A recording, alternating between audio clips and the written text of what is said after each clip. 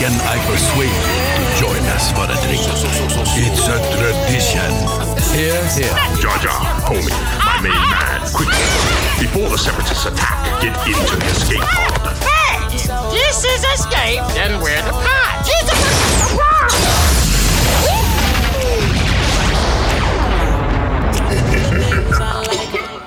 Welcome back to Star Wars Escape Pod, and one of our many sub-series episodes, What Happened? And today we're taking a close-up look at the character Obi-Wan Kenobi. Just in time for the Obi-Wan Kenobi Disney Plus show around the corner, coming out May 27th on Disney Plus, starting on the Friday with the first 2 episodes, and an additional episode for another, I think it's 4 weeks following on a Wednesday night. So that's going to be awesome. So, glad you're all tuning in to catch up on the story of Obi-Wan Kenobi. There's going to be major spoilers for some content, comic books, novels, all that stuff going forward into this recording. So, just a heads up on that. We got a lot to get through, and Blake is joining us in the Escape Pod right now as we jettison through space in our next discussion. Let's get into it.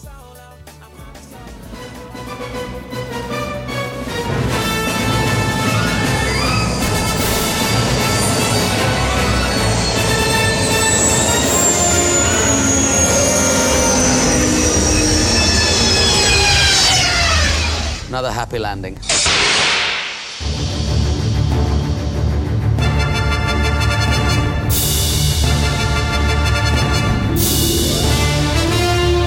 All right, welcome back to the show, Blake. Hey, good to be here. Thank you, sir. Thanks for having me on.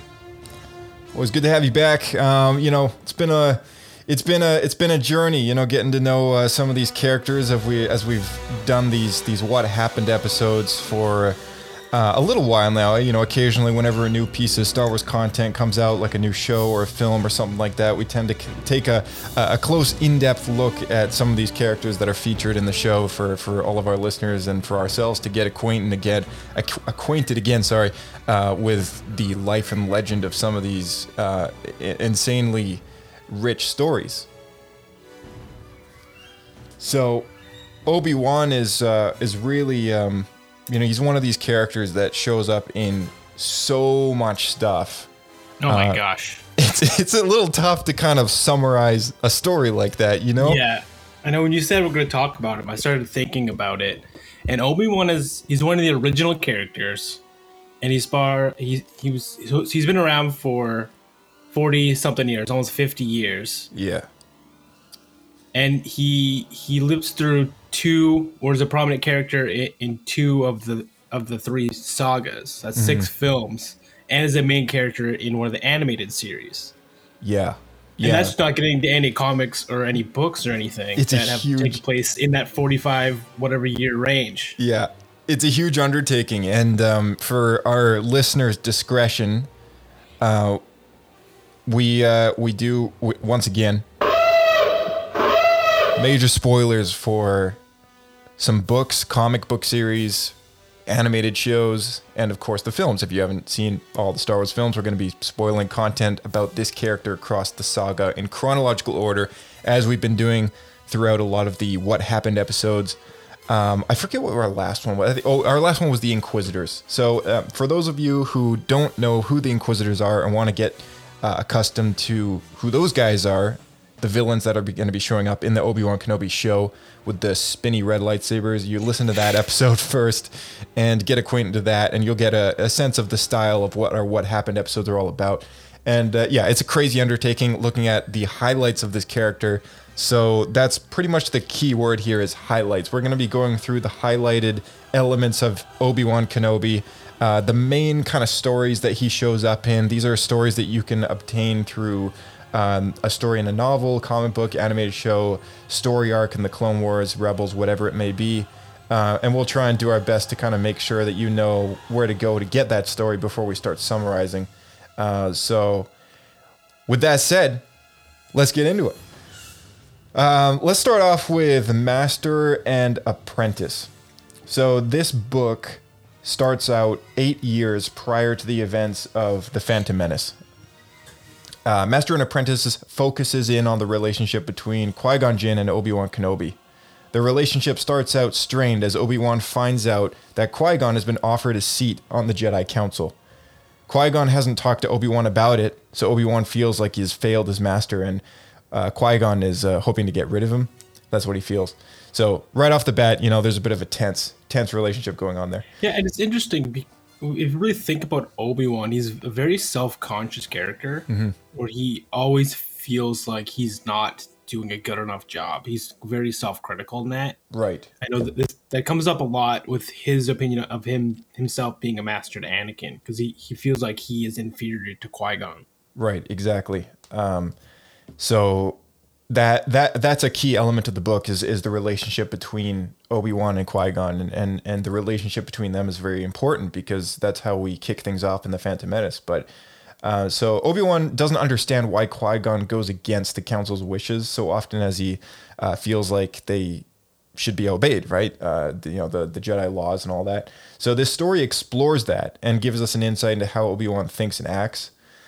Obi-Wan and Qui-Gon are sent to negotiate. This is now getting into the next thing. So this book kind of resolves all that stuff a little bit, and by the end, it kind of sets them on a better track with each other. And of course, as we know, Qui-Gon ends up not taking the seat on the council. And if he did, surprising he was offered it, considering he so often goes against the council. Yeah. And one of the interesting things about this is that if Qui-Gon does take the seat on the council, he's not really able to do that and lead an apprentice at the same time. So Obi-Wan would have gotten like pawned off to another Jedi Master. And that's kind of like part of like, oh, does he want me? And our relationship is strained. Like, do we connect? Do we have this synergy going on like some other Master and Apprentices do? So this book really is great about exploring that synergy between Obi-Wan and Qui-Gon, which is the same kind of relationship that we see in the beginning of the Phantom Menace. So let's talk about the Phantom Menace. Or actually, sorry, I got this out of order. Prior to the Phantom Menace, there is a comic book that takes place, which is from Marvel. It's called Qui-Gon Jinn #1. You can find it in the Age of Republic trade paperback. And Obi-Wan joins... single issue. Single issue, yeah, that's right. Obi-Wan joins Qui-Gon Jinn on a mission to a planet called Bryn, and Obi-Wan helps Qui-Gon as a getaway driver. And this story arc is kind of important for Qui-Gon's character, as Qui-Gon begins to question the dogmatic view of the Jedi. And it doesn't really have a whole lot to do with Obi-Wan, but it's worth mentioning because some of Qui-Gon's attributes in this comic can rub off on that character. And that kind of kicks us into the Phantom Menace. And the beginning of Phantom Menace, Obi-Wan and Qui-Gon are sent to negotiate with the Trade Federation over Naboo on behalf of the Chancellor. The negotiations don't go as planned, and they end up hiding aboard a droid control ship that lands on Naboo as part of an invasion force. They meet local resident Jar Jar Binks, and he takes them to his home city, the home city where they exiled him from. Ow! They communicate with Boss Nass about the impending invasion, and they insist that they work out their difficulties and form an alliance with the Naboo people. A reluctant Boss Nass sends them on their way, and they rescue a captured queen from the droids and her constituents. They escape off-world. Mid-route to Coruscant, they must make an emergency landing on Tatooine looking for parts. Obi-Wan stays on the ship as Qui-Gon and the others head into town looking for a way to fix the ship. Obi-Wan later receives a call about a boy that Qui-Gon has found and asks Obi-Wan to run a blood test, and he is surprised to see that the reading of the midichlorian count is off the charts, even that of beyond of Yoda. And that's like kind of a big moment for Obi-Wan, because I mean, no one's ever seen that before. No, this is also moments after, I believe he mentions, why do I believe we picked up another? Oh, that's later. That's later at the end. Just after. Yeah, that's later. But so this is an important thing that's worth bringing up. Yeah, it is. It is. So later, Qui-Gon does return to the ship, and Obi-Wan has a bad feeling about a new life form that they've just picked up. Yeah. Just before Qui-Gon can return with the boy, Anakin Skywalker, Qui-Gon is attacked by a cloaked figure with a red lightsaber, and they make a close escape. Back on Coruscant, Qui-Gon requests to train the boy, Anakin Skywalker, and insists that Obi-Wan is prepared to face the trials. Qui-Gon has a conversation with Obi-Wan, which is about the fact that he thinks that Obi-Wan is, very, strong and wise. I believe that they have a kind of like a heart-to-heart conversation on Coruscant there. And that's, it was a kind of a nice moment in the movie to kind of get that Master and Apprentice vibe. And that's something that the book, Master and Apprentice, tries to kind of feed off of a little bit, tries to get the characters to that point, Right. Yeah. Because there's not a whole lot of interaction directly between the two. We get it right at the beginning of the film, and then they're more or less separate, go different ways, even though they're on the same ship. Because Qui-Gon goes into town for a large section of the film, and Obi-Wan doesn't. Right. So it's good that we get to see some of that relationship. Mm-hmm. Yeah, exactly. The Jedi end up returning to Naboo with the Queen to help liberate her people and make an alliance with the Gungans to fight off the Trade Federation. While the Gungans distract the droid army, the Jedi and the Queen infiltrate the royal palace in an attempt to capture Nute Gunray to end the war.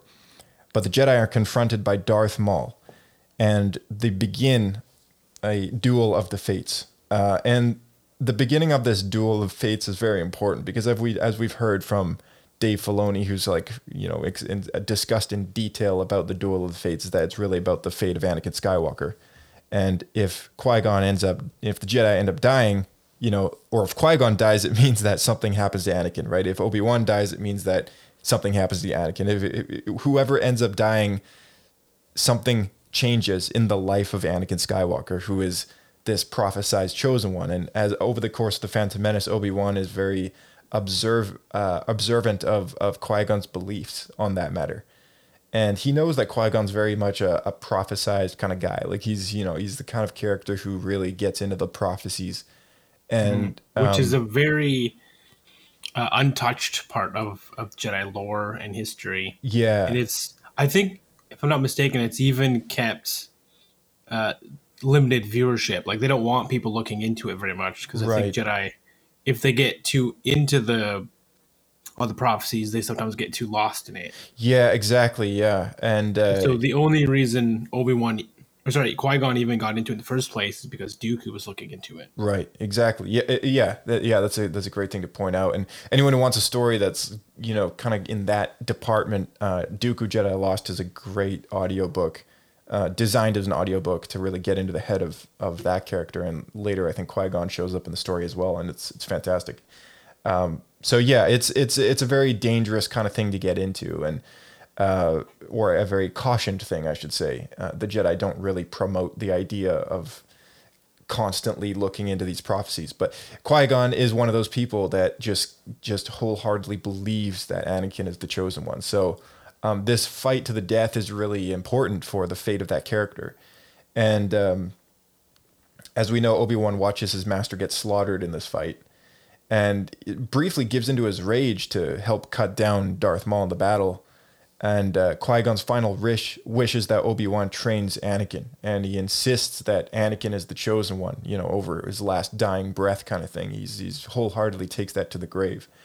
And, over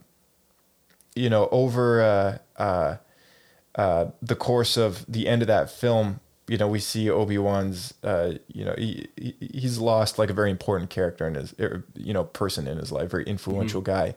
And at the very end of the film, he's promoted to Jedi Knight, and that was his trial. And earlier on in the film, Qui-Gon insists that Obi-Wan's ready to face the trials and all that stuff as well. So, we get the conclusion to that. But this is kind of a key moment because he kind of takes on Anakin as an apprentice because it's his master's dying wish, not because he wanted to.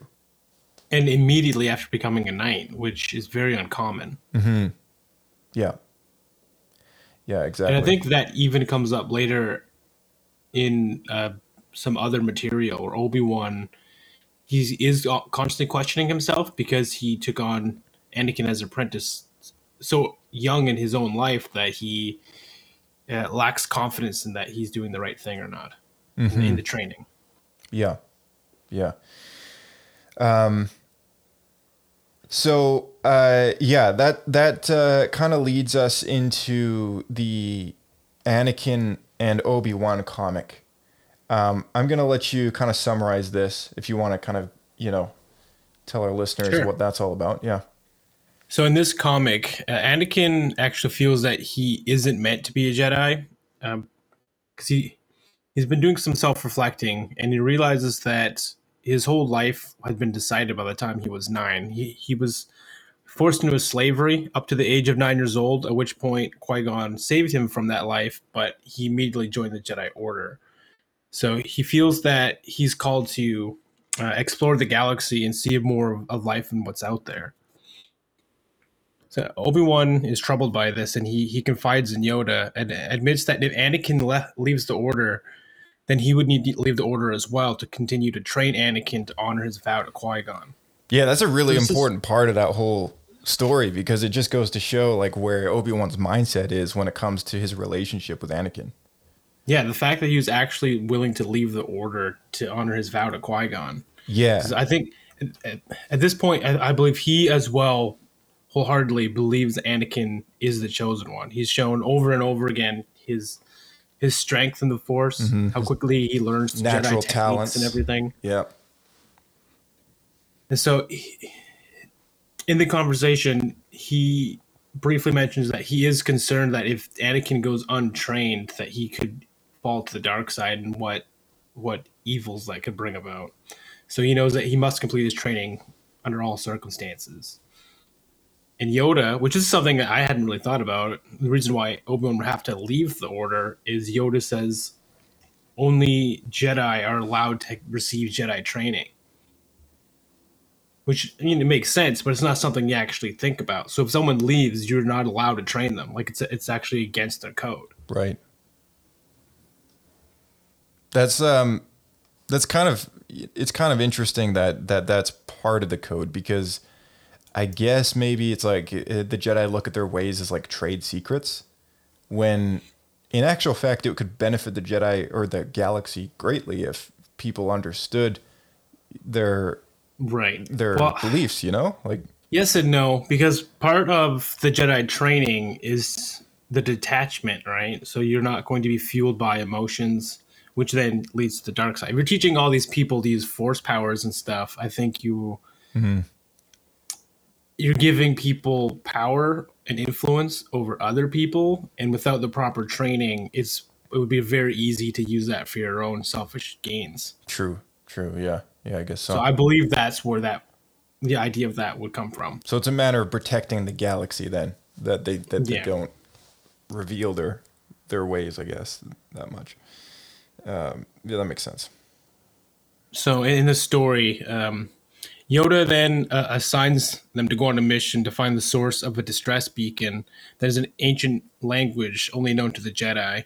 And Anakin is asked to make his decision after the mission. So once on the planet Cornelian 4, the source of the distress call and Obi-Wan Anakin... Sorry, this sentence is a little bit rough. So Obi-Wan Anakin, they get to the planet and they immediately crash land because there's so much space debris. And when they land on planet, they realize that the planet has been ravaged by war for so long that the people that live there no longer even know a time before war at all. So their history, in a sense, has actually been lost. There's actually a Doctor Who episode that's the same as this, which is pretty interesting. The artistic style of this planet that they land on too is pretty sweet. Yeah, it's post-apocalyptic, right? So it's almost like modern day infrastructure, like towers and stuff, but everything has been destroyed. So you can almost think it looks a little bit like I Am Legend. Right, yeah. And it's also very blizzardy there, right? Very snowy, very cold. Not on the bottom layer where society used to live, but because their planet was so ravaged by war, the lowest levels of the ground are all covered like a poisonous gas. So they're all forced to live in the mountains. Yeah, and I remember seeing they had the very kind of almost like steampunky kind of equipment gear, like vehicles and stuff were all steampunky. Yeah, they fly around on blimps and stuff because they've been at war for so long that they've actually lost all of their technology. Yeah. And so they actually use projectile weapons. They don't have blasters. So they use guns that shoot slugs and And, they fly around in lasers. airships. Yeah, that's pretty sweet. I mean, I like the idea that there's a planet like that in Star Wars. It's pretty cool.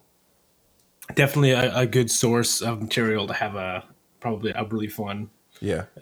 D&D campaign on. Yeah, a nice RPG adventure in there. Yeah, that's great. Yeah, I think so too. We should let Bryce know that one. It's a good planet to have a survival mention on. Yeah. So yeah. So after working with both sides of the fight, they're known as the open and the closed, which I think is the cheesiest names. It's almost like they're an electrical circuit. Yeah. Obi-Wan goes on without. Hold on, I missed a sentence. Open and closed. Anakin is kidnapped by the Open for his mechanic abilities because they want him to repair these battle mechs that are no longer functioning, so that they'll have an edge in the war. And Obi-Wan goes on without him to find the source of this distress call. He finds a scavenger woman who wants to kill all the adults on the planet and start fresh with only the children, because she thinks that at this point all the adults are so brainwashed with there's nothing that stuck in their roots is beyond the war. Yeah. So she wants to start fresh with the children. But both the open and the closed are able to find where the scavenger and Obi-Wan are hiding. But right before a giant final battle takes place, the Republic shows up and forces them all to stop. And Obi-Wan reveals to Anakin that he called the Republic, and originally they weren't interested in going to this planet to stop it because it's been going on for decades and decades and decades. But Obi-Wan was able to convince them to intervene because he said there's untapped Tabana gas there. So the Republic showed up within a matter of hours. So typical, hey? Right? Democracy, quote unquote, that's just led by like corporatization and money, right? Yeah. And so Obi-Wan doesn't even know if this is true. He just said that to get them over here. That's a great way to kick off Attack of the Clones, though. I mean, because the Attack of the Clones is really it gets really political, and ideally, this comic is a great bridge between the Phantom Menace and Attack of the Clones, and it's got 5 issues in it. It came out in 2016. It's called Obi-Wan and Anakin. And if anyone wants to read this, it's written by Charles Soule, who's a fantastic author. Wrote the Darth Vader, Dark Lord of the Sith series, The Rise of Kylo Ren. He's done a few others, and including his first novel, which was Light of the Jedi, kicking things off in the High Republic. So really great narrative, and highly recommend this book.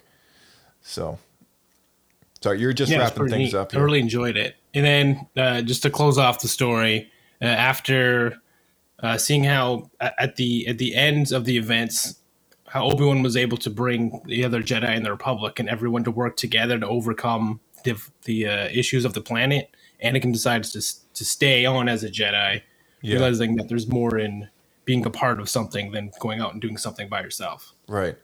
Yeah, and that's that's kind of a nice way to, like I've just mentioned, and just a nice segue into Attack of the Clones, because we know that Anakin has his own journey of with Padme when he's off in the fields and on Naboo. He kind of explains to her that he wishes there was a different system in place for getting things done. They should be forced to believe the same thing. He says we should, there should be one person who tells everyone what they're going to do, and everyone just gets, just says yes, right? That's what he thinks. And it's exactly what the Imperial Senate is, because there's an emperor that just says stuff, and the senators are just there to kind of go, oh yeah, sure. Yeah, they're yes men. Yeah. To make it seem like that it's not a dictatorship when in reality it is. Yeah, exactly. Yeah. So it's kind of funny how that's foreshadowed just a little bit.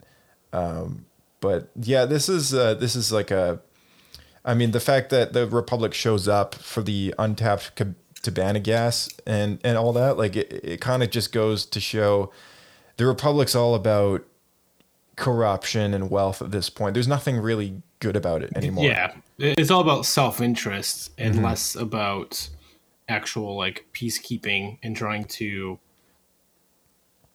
bring about prosperity. Yeah. Yeah. And help the common citizens, the common person. So that kicks us off into Attack of the Clones, which is Star Wars Episode 2. And Anakin and Obi-Wan are assigned as protectors to Senator Amidala, as someone has recently tried to assassinate her. A second attempt soon follows, and both master and apprentice partake in a chase across the city. As they discover that a bounty hunter has been hired to assassinate Padme Amidala, And Obi-Wan is sent to investigate while Anakin acts as her personal security on a secret exit as they hide on Naboo. Obi-Wan confronts Jango Fett on Kamino, which is a system that he finds and discovers after getting tipped off by his friend Dex, and discovers the clone army and the secret that was hidden from the Jedi by Master Sifo-Dyas. After another chase leads Obi-Wan to Geonosis, which is where the Clone Wars erupts and begins, and they have a duel with Count Dooku on that planet for the first time, where Dooku kind of reveals himself as a Sith Lord. Sort of. He doesn't refer to himself as Darth Tyrannus. It's only in the Clone Wars later that we kind of discover, they put the pieces together, but they do know that something's up. He's got a red lightsaber, and I don't know why they didn't clue into it earlier. Obi-Wan is told on Geonosis before the fight. He's told while he's in captivity that Dooku tells him everything. He says the Senate is under the influence of a Sith Lord. He says, "What if I told you that the Senate was under the influence of a Dark Lord of the Sith?" And he kind of gives him the truth, and he says, But that's the "Destroy thing, me, right? Obi-Wan, and we will destroy the Sith." It's like funny. he gives him Like, all the cards. He just lays it out on the table. It's interesting because I think this has happened in real life as well. It was when something just seems so absurd that it's placed right in front of you, you can't believe it. You just automatically reject it as a lie. Yeah, and that's what he does. That Obi-Wan doesn't. He believes this to be a lie, and so he explains this to Windu and Yoda. Like, here's an example. So in Rome, one of the emperors was overthrown by a bunch of random barbarians who he hired as mercenaries that turned on him. If you were to say these barbarians are going to dethrone you and you're going to lose your empire, do you think he would believe it? He's the emperor. No, of course not. Right? It's kind of that. It's something that seems so absurd. Yeah. It's just it's an interesting moment of the movie where you really get into the psyche of Count Dooku too, because Dooku has a relationship indirectly with Obi-Wan because Dooku is Qui-Gon's master, or was Qui-Gon's master, right? And so there's really a connection between the two of those characters, right? So it's interesting to see that scene unfold because there's really quite a lot, in depth going on there. So I'm gonna play that little sequence, and we can just kind of hear the scene play out.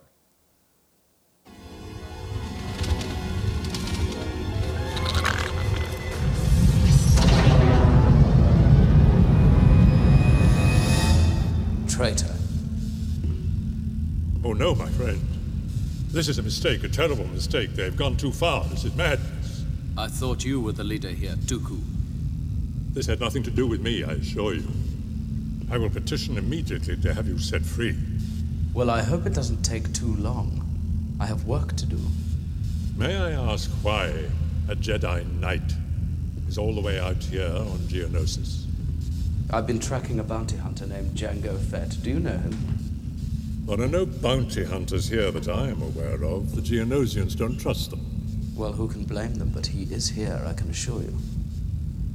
It's a great pity that our paths have never crossed before, Obi-Wan. Qui-Gon always spoke very highly of you.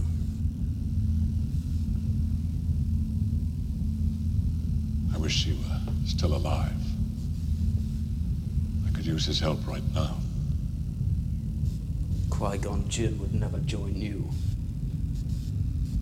Don't be so sure, my young Jedi. You forget that he was once my apprentice, just as you were once his. He knew all about the corruption in the Senate, but he would never have gone along with it if he had learned the truth as I have. The truth? The truth.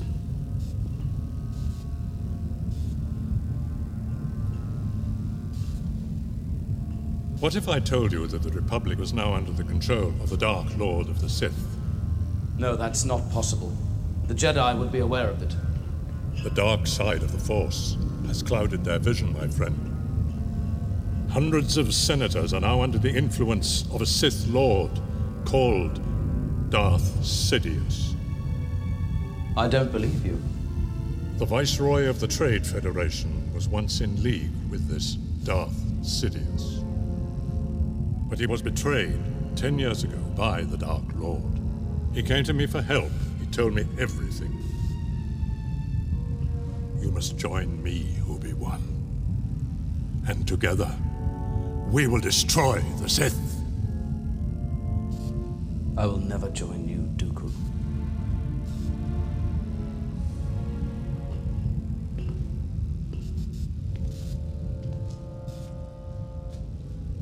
It may be difficult to secure your release. Okay, so that's a really interesting clip because, Dooku really reveals to him the plan, and Obi-Wan really doesn't believe him, like we were just saying. But, it's always cool to hear that section. Man, something crossed my mind while listening to that clip, though. So, what happened was, Dooku tried to recruit Obi-Wan to come on as his, I'm going to say apprentice, but I guess in this case, he'll probably end up being a Sith assassin. And when Obi-Wan said no, he decided to take on Asajj Ventress instead. So if Obi-Wan had agreed, he would have been in the place of Asajj Ventress. Pretty much, yeah. Because, it's slightly unclear. I know in the next thing that I'm going to bring up, that story actually introduces Ventress to the story, but it's unclear as to, as of the details that I have right now, as to when Dooku and Ventress meet.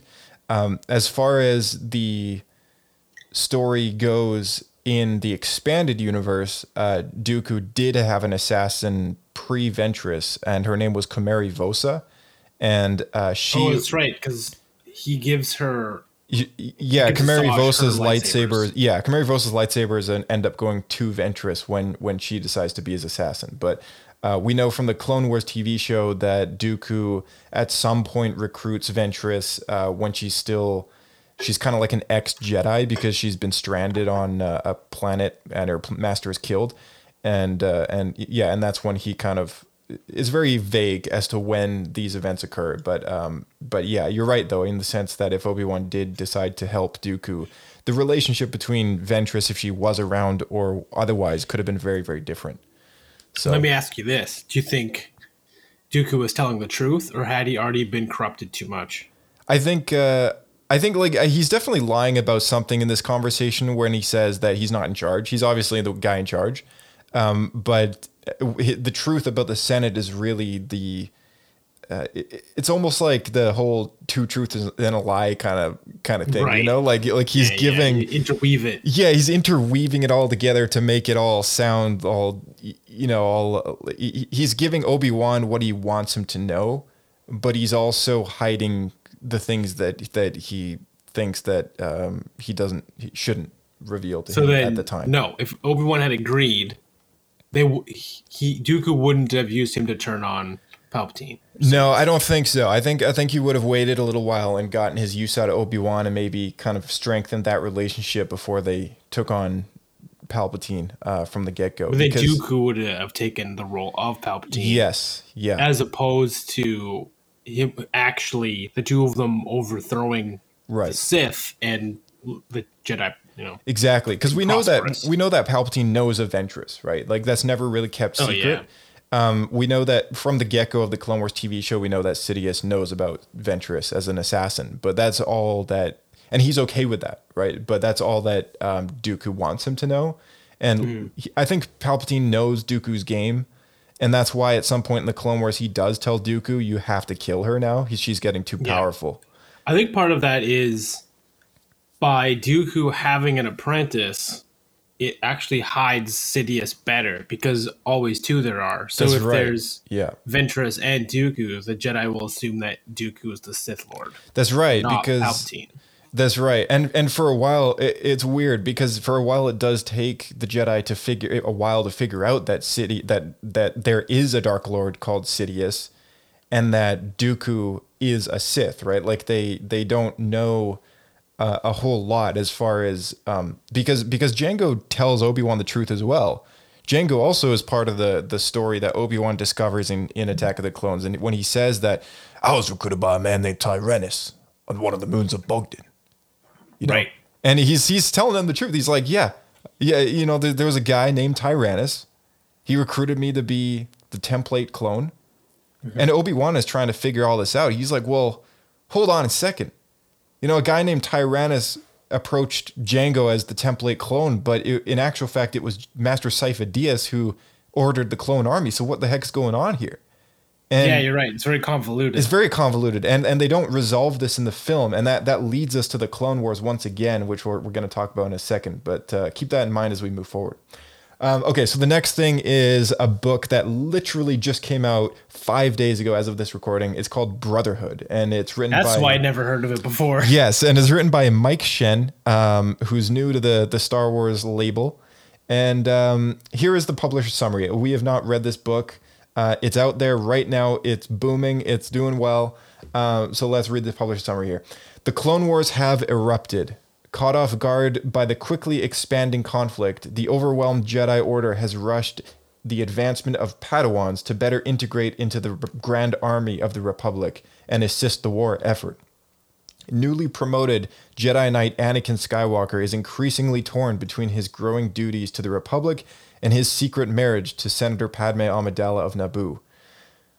With his knighting, his mentor Obi-Wan Kenobi has been elevated to the Jedi Council under the rank of Jedi Master. As dark forces push the Jedi further toward their transformation from guardians to soldiers, Anakin and Obi-Wan find themselves on equal footing, yet opposing paths, each pondering the meaning of peace and justice during a time of war. What do we know from this book? We know that we do know that Ventress is introduced to the story. We know that this precedes the beginning of the Clone Wars animated series as far as chronological events goes. And we also know that I believe there's some sort of acknowledgement to the kind of beginnings of General Grievous as well. So this is really chronologically kind of a Clone Wars novel, but between that gap between Attack of the Clones and the animated show, because if you kick things off with the animated series, Anakin already he's got a different costume. His hair is a bit longer. You know, it's clear that it takes place a couple of months. Closer to Revenge of the Sith is what it looks like. Yeah, it almost looks that way. Yeah, and it's a bit tough. He's knighted. Yeah, he's already knighted. He lost his brain. Right, exactly. There's a bit of time between Attack of the Clones and the beginning of the Clone Wars series, so it's kind of cool that we finally have a novel that acknowledges those events that take place in between.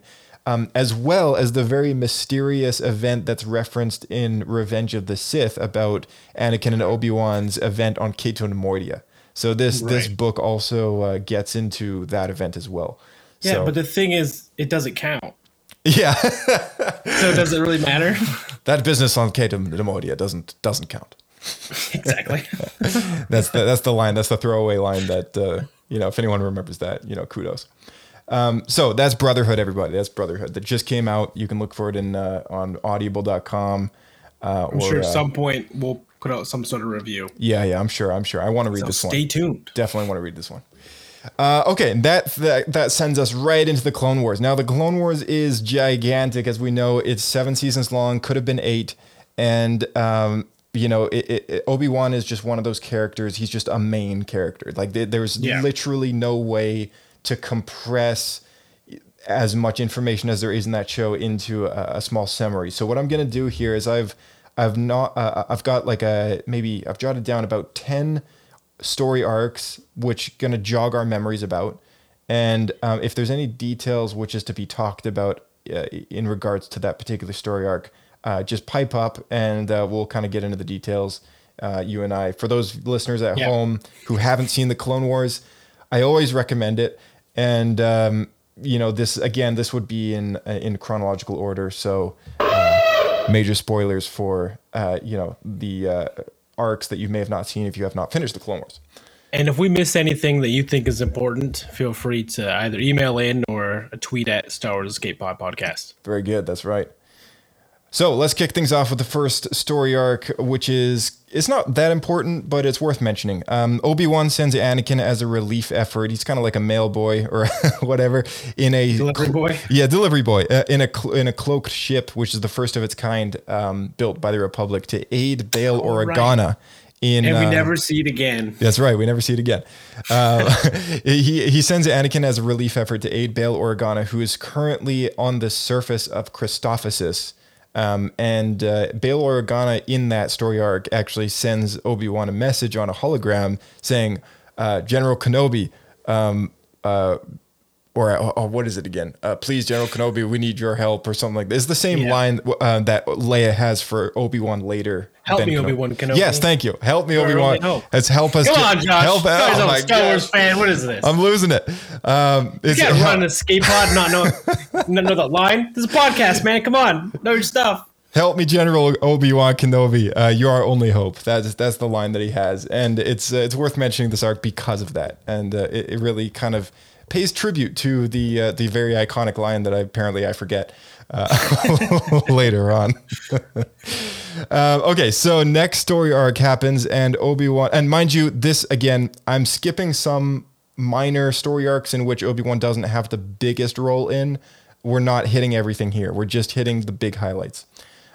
So there's a story arc that happens on Mandalore, and it's referenced that Obi-Wan had a relationship with a character by the name of Duchess Satine, which is the ruler of Mandalore. And is her name Duchess? Or is that just her title? Her Satine Kryze. That's her name. Their full name, but it's Duchess. She goes by Duchess Satine, and she's the ruler of Mandalore at the time. And in the story arc, Obi-Wan does reveal to the Duchess that he would have left the order if she had wished it. And this is referencing an event that we don't know any details about other than that, which happens prior to the Phantom Menace, sometime while he's in the apprenticeship of Qui-Gon Jinn. So that's what we know.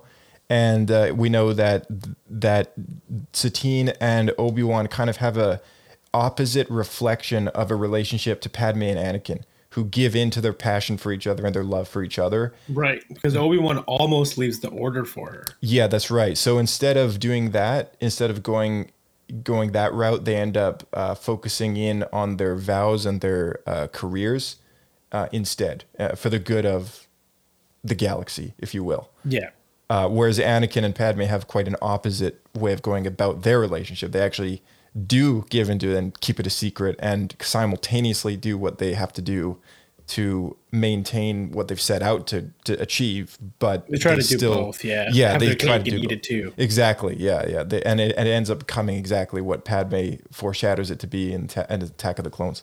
So very important arc, big reveal for Obi-Wan's character, and Anakin finds out about this, and Obi-Wan reveals to Anakin his choice and kind of how he made it, and not knowing about Padme, which is even more interesting. Exactly.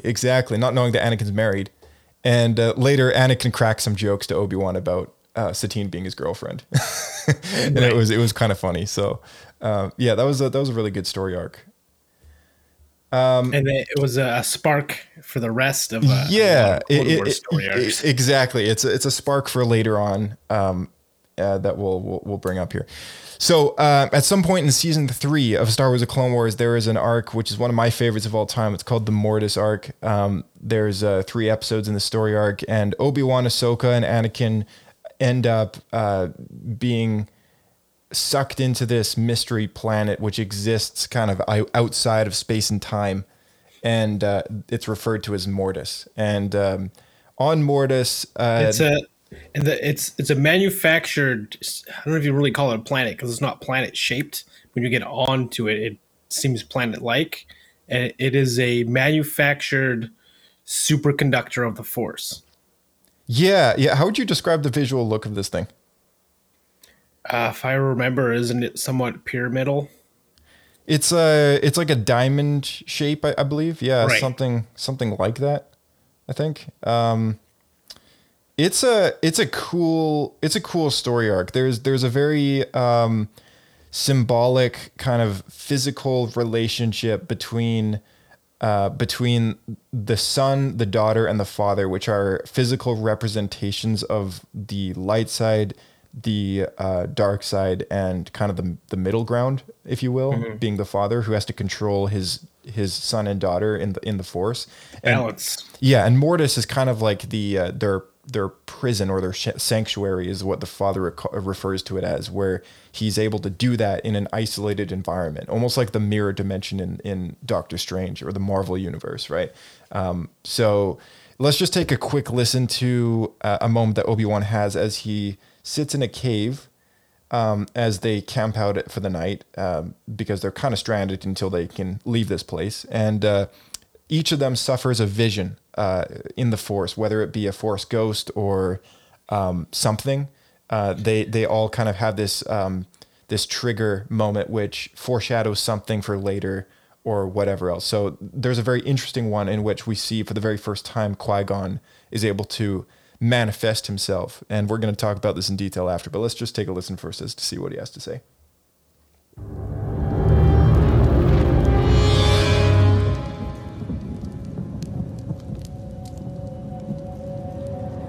Obi-Wan, have you done as I asked?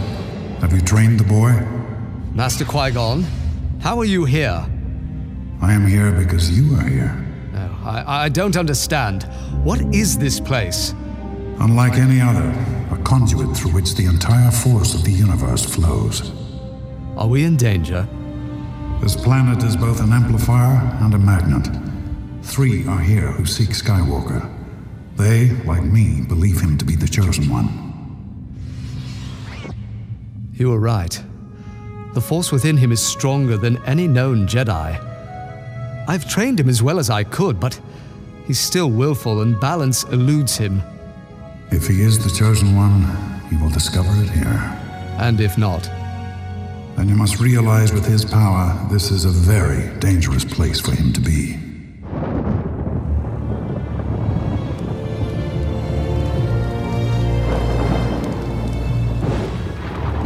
All right, and with that, Qui-Gon disappears again, and he doesn't show up until later, and he actually does end up having a word with Anakin as Anakin self-questions whether he's the chosen one. But that's a story for another time, because that doesn't really have a whole lot to do with Obi-Wan. But it's interesting that happens, and by the end of the story arc, the characters begin to... They wake up as if they just kind of fell asleep for a couple minutes because no time has gone by the third episode in the story arc. And we're left wondering if it was a dream or not. Yeah, they start to wonder, like, what was that exactly? And later in the Clone Wars, there's a moment where Obi-Wan shares with Yoda about this and questions whether or not it was in fact real. And it was a very powerful story because Obi-Wan witnesses the downfall of Anakin Skywalker. And yeah, he actually sees what's going to happen before it takes place.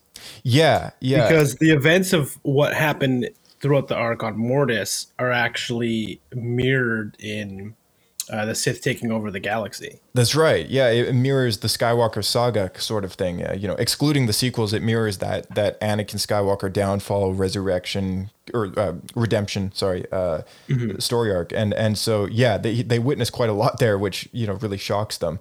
And Ahsoka also has a moment where she actually ends up dying at the hands of the Son, which is representative of the dark side of the Force. And Anakin is actually shown what becomes of him. That's how he becomes falls to the dark side on Mortis. But then later has his memory wiped so that history can continue on as it was supposed to. Exactly. Yeah. It's so interesting. And I put down here in my notes that Obi-Wan faces a dark Anakin Skywalker who's agreed to ally himself with the Son or the dark side. And they have a brief kind of confrontation, not lightsaber duel necessarily, but just verbal confrontation in what's referred to on Mortis as a dark well of some kind, the well of the dark side. And it's basically just a pit with lava at the bottom. And it's supposed to mirror that Mustafar duel that later occurs in Revenge of the Sith. And and then later in that episode, the daughter, the light side of the Force, takes him to a cave in which he finds some sort of dagger. It's like a mystical Force generated dagger, which is kind of the key to killing the son or the daughter or the father. These figures that exist, that's kind of their weak spot, which is this dagger. And it almost, to me, it's always represented Luke Skywalker in a way. It's almost like that soft spot that later kind of has a key moment. It's like a weapon against the Sith, right? Mm-hmm. And the dagger is actually used to kill the dagger is about to be used by the son to kill the father, and the daughter throws herself in between the two and sacrifices herself to save the father. But the father ends up killing himself. I think that's how it went. But the father ends up killing himself. Yeah, the only one who survives is the son, who's of the dark side, which also mirrors what happens outside of Mortis, where through attempting to uproot and destroy the dark side, being Palpatine and Tyrannus or Count Dooku in this circumstance, they actually kill themselves, and then the dark side survives. Yeah. So because the father sacrifices himself to drain the son of his power, Anakin is able to come up behind him and stab him through the back. And with that, all three of them end up dying, and then they wake up from this vivid dream. But it's almost too real to be a dream. The way that they almost portray it later, and the subtle hints that Ahsoka later, when she has this canary bird thing follow her around all over the place, which is representative of the daughter. And the daughter's last breath is kind of given to resurrecting Ahsoka Tano, who ends up dying on Mortis as well. There's a lot going on in the story arc, and it's hard to summarize. But the most important thing here is Obi-Wan later questions whether or not it happened. And when Dave Filoni was asked about whether or not it actually happened, he kind of left it up to the viewer's discretion as to how do you perceive, if it happened or not. And I personally like to believe that it does happen. I think so too. It was smart on Filoni's part for doing that, though, because I think there's Star Wars fans who like the mystical side, and then there's those who like the more grounded, dare I say, midichlorian side of it. Yeah, totally. Yeah, there's the fans that like the reasoning behind stuff, and then there's the fans that don't, and they like to leave it a mystery. So this story arc is really kind of suitable for all those audiences. Great story arc, though. Has a lot to do with Obi-Wan. Okay, so sometime later in the Clone Wars, there's a story arc where Obi-Wan and Quinlan Vos connect over hunting down Zero the Hutt, who has escaped from a Republic prison, and he has been brought before the Hutt Council and this and that. And Cad Bane has actually been sent off to claim a piece of information or Cad Bane has been sent off to kill Zero or something like that. And anyway, there's a whole side plot in which he ends up not killing Zero, somebody else does. But there's a bit of a conflict between Cad Bane, Quinlan Vos, and Obi-Wan. It's a really cool episode. And what's important about that is that Obi-Wan and Quinlan kind of develop this further friendship, and they knew each other since Padawan age, but they have this reconnection moment between in that story arc, and Obi-Wan throws a joke while they're both hanging off a cliff as Cad Bane gets away, and he says, "I always did I never liked hanging out with you," or something like he's yeah, just so cringy. Yeah. And then we hit another story arc, which is one of the best story arcs of the whole show. It's in season 4, and most people like to refer to this arc as the box, or the Chancellor's kidnapping, or the first attempt, that is, where Obi-Wan Kenobi takes on the face of another man by the name of Rako Hardeen, and he goes undercover into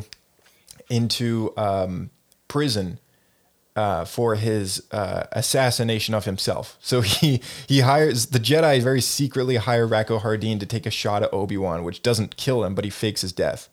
Then they later kind of quietly hide him away while he takes the same face of his killer and goes into Republic prison to develop a relationship with the so estimated person, which is supposed to be coming up with a plan to kidnap or kill the Chancellor. So Obi-Wan and the Jedi find a way to kind of infiltrate that group. And Cad Bane is one of those people in that group. And there's a bit of a rivalry between him and Cad Bane, and there's a really cool plan which Obi-Wan helps thwart that first attempt at kidnapping the Chancellor. And I remember when this story arc came out, I was very hopeful that it was almost like that last story arc before the end of the I thought that the whole thing would actually not work out, and the Chancellor ends up getting kidnapped, and then go directly into Revenge of the Sith. Yeah, because I didn't know that there was going to be a season 5, nor a plan to do 8 seasons, but. It was kind of getting to that. Yeah, but it was kind of getting to that point where I was like, oh, they could end the show here, and it would make sense, right? Like the Chancellor's about to get kidnapped, and it involves Obi-Wan. It would make perfect sense, but that ended up not being a thing. What's really important about this story is that they actually leave Anakin out of the loop when it comes to faking Obi-Wan's death, and Anakin is distraught over the death of Obi-Wan Kenobi and kind of vows to kill his killer. Yeah, he vows himself to revenge. Yeah. To avenge Obi-Wan's death. Yeah, we see a really drastic change in character with Anakin. He goes kind of really dark on everyone and, starts getting more Vader-like when he starts confronting people, and his patience is dwindled to like nothing, and Ahsoka starts to witness all of this stuff. And and he even has a confrontation with Rako Hardeen where, aka Obi-Wan Kenobi, where he reveals to him subtly after he disarms Anakin, he's like, Anakin, don't follow me.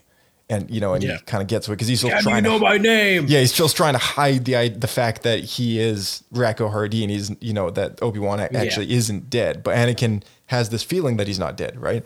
And then he's led down the loop. But that whole thing kind of dents Anakin's trust in the Jedi Council, which is largely Windu, Yoda, and, Obi-Wan.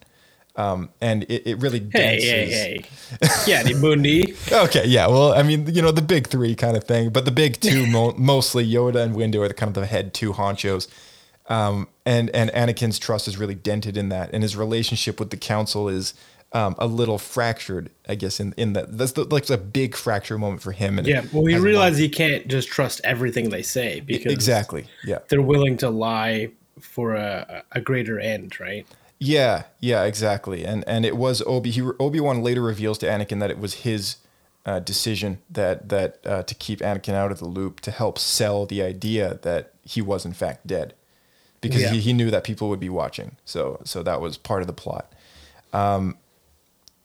Then the next story arc comes. I believe this. Maybe I'm mistaken. Maybe I'm getting it mixed up. But I think this arc doesn't.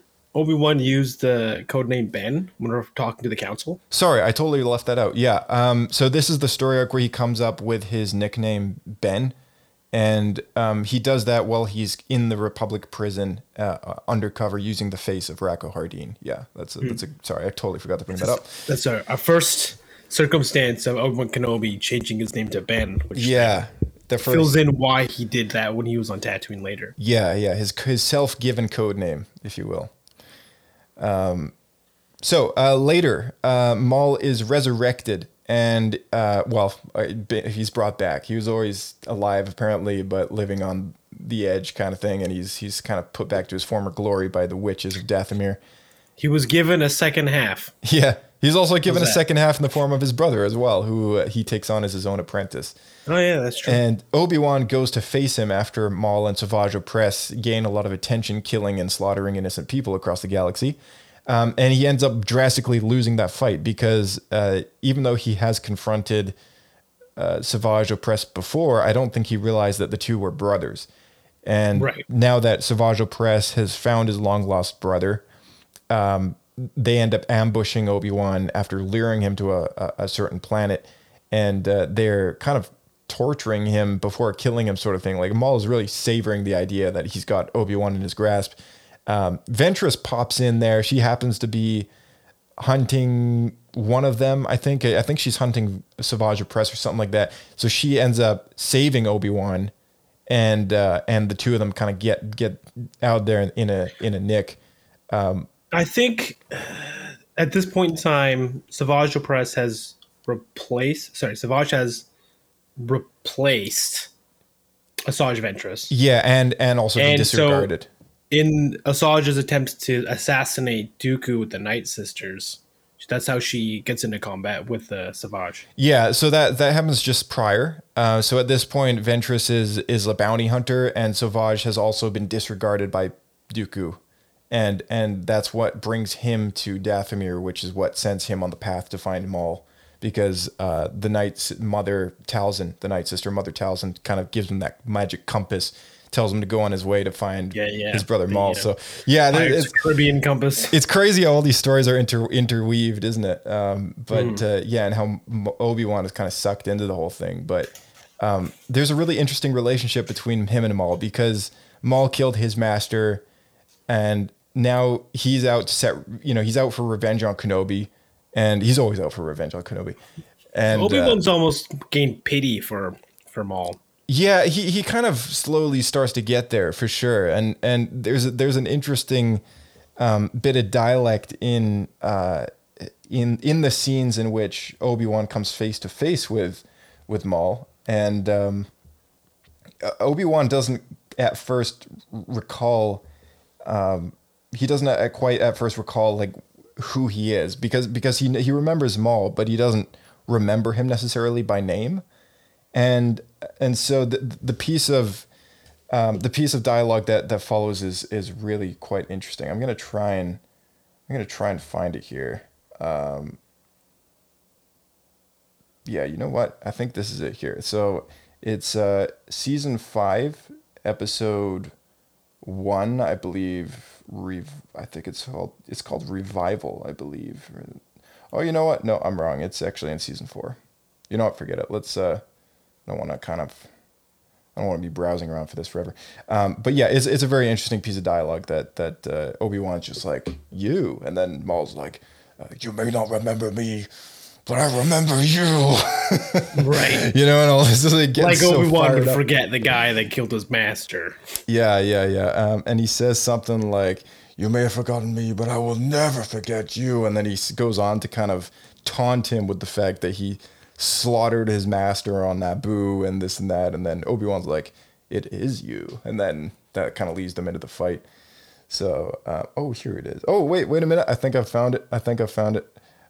Here we go. So remember some. So we get the whole piece where Maul's resurrected and all that stuff. And then Obi-Wan kind of goes down to locate Savage Opress and Maul, and he comes face to face in an abandoned village that they've just destroyed and killed, like all these farmers and stuff like that. Jedi, I have been waiting for you. I'm not sure I've made your acquaintance. I am surprised you could have forgotten me so easily after I killed your master and you left me for dead on Naboo. It is you. You may have forgotten me, but I will never forget you. You cannot imagine the depths I would go to stay alive, fueled by my singular hatred for you. That may be so, but I defeated you before, and I can defeat you again. Don't be so certain. All right, so he ends up losing that fight, and like I mentioned, Ventress ends up coming to his rescue. So that was a really cool story arc.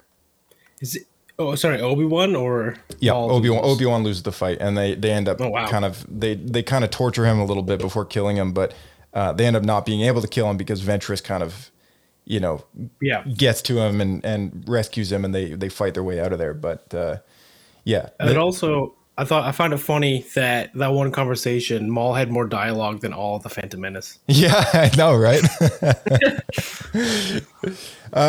Okay, so later, let's go to an arc in which Obi-Wan helps a group of rebels on Onderon he helps train them with Rex, Anakin, and Ahsoka. And this is kind of important because this is one of the initial rebel cells that plants the seed of the rebellion for later. One of these characters happens to be Saw Gerrera, which, as we know from Rogue One, becomes a bit of an extremist, and we see that evolution of that character over the course of Star Wars Rebels as well. And it all begins in this story arc here in the Clone Wars. And Obi-Wan is one of those key people from the Republic that are sent to help those rogues retake their planet, because the Republic has been told not to interfere, essentially. And the leader of Onderon has been, or the king of Onderon has been unofficially replaced with someone who made a deal with the Separatist Alliance. So the planet's in a bit of a tough spot, and so the Republic kind of says subtly, well, let's just send some people to help aid in the rebellion effort there, and hopefully the people can retake their own planet back, right?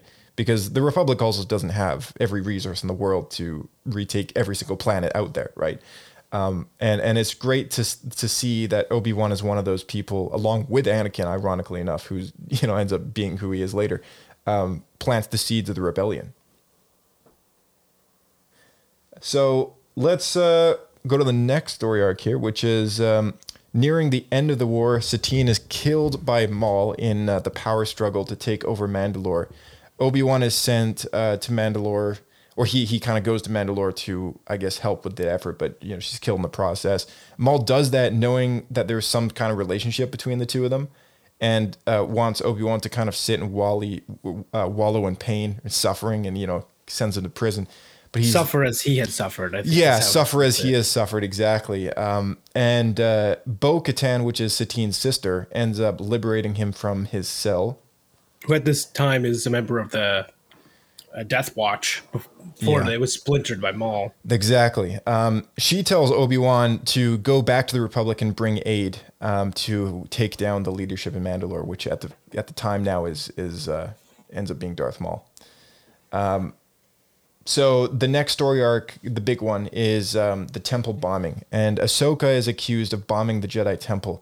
Obi-Wan, who is a member of the council, is a part of the decision or the vote to prosecute her.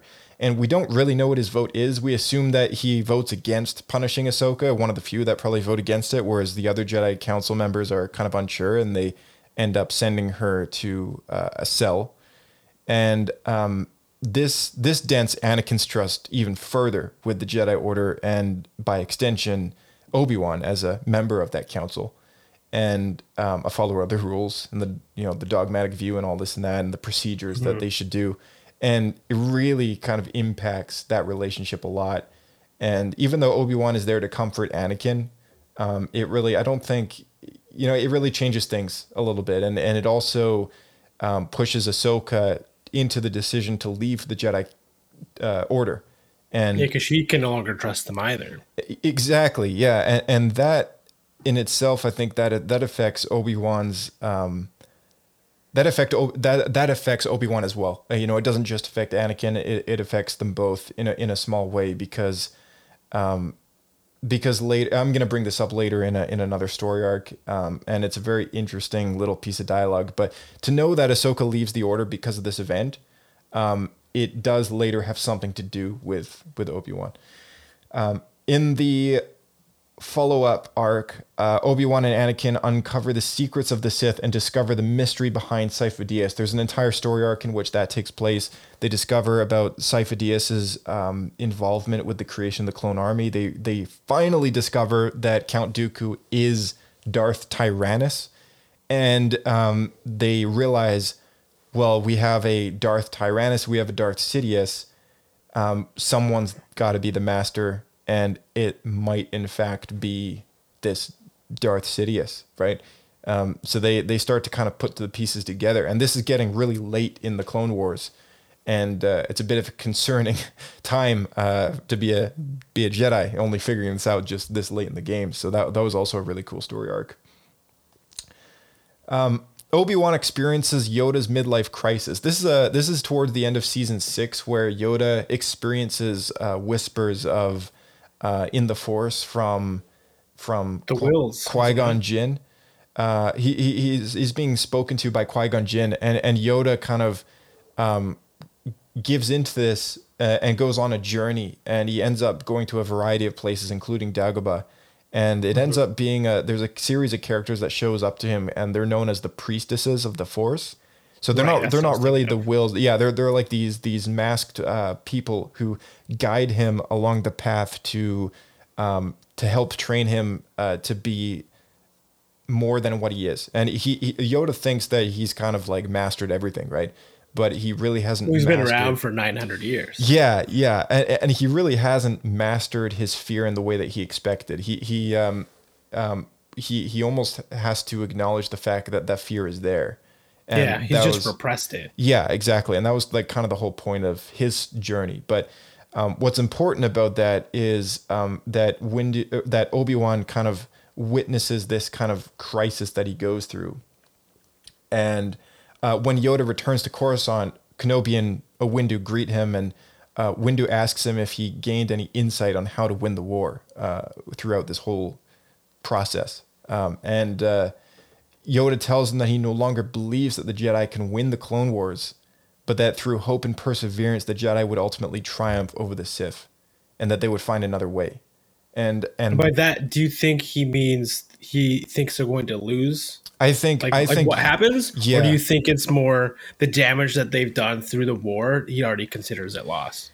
So I think so my personal opinion is there's that very last scene where Yoda can either let go of Anakin, and there was like a weird moment where he's kind of on this bridge, and it's like a whole dream sequence, and he's fighting Sidious, but there's also like Anakin who's struggling as well, and there's a moment where he has to make a very important decision, and that kind of unlocks something in him.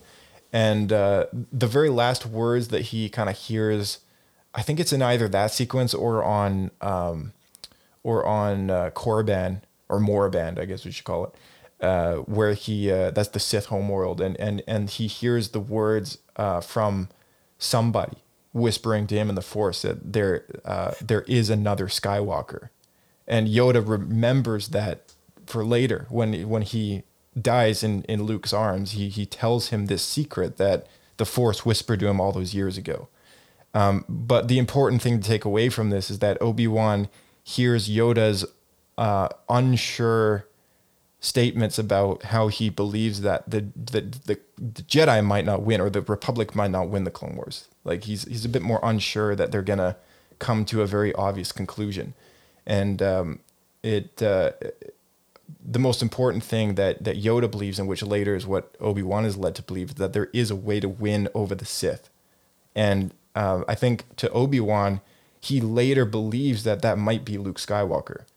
And that's the most important thing to remember, because in Star Wars Rebels, he's got a very important moment where he wholeheartedly kind of embraces that as information, and that he discloses to another character. Anakin and Obi-Wan discover a plot to set out by the Sith to obtain massive kyber crystals, which this whole story arc takes place on Utapau. And this is actually an unproduced Clone Wars arc, which you can find it in the bonus features of Season 6 of the Clone Wars, but they never finished making this story arc because Clone Wars was canceled for a period of time.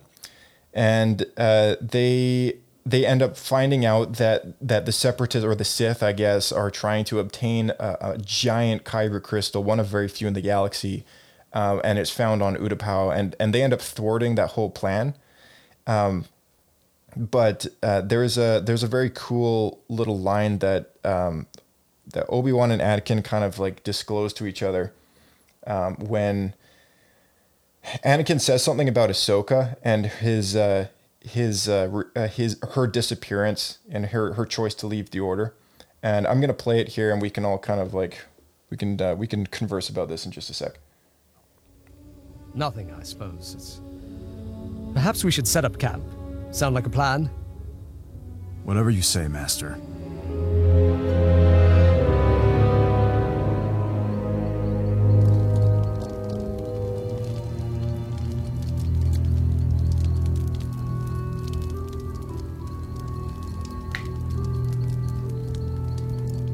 Anakin, dwelling on Ahsoka's decision won't bring her back.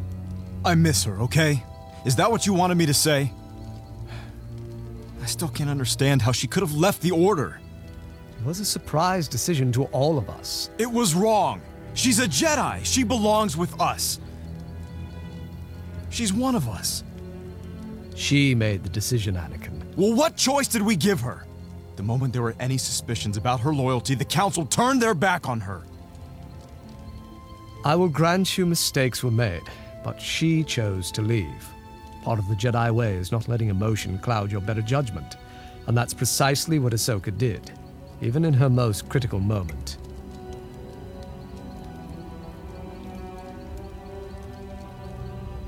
Why don't you get some rest? I'm not tired. You can rest, Master. I'll keep first watch. Well, then, I will accept your kind offer.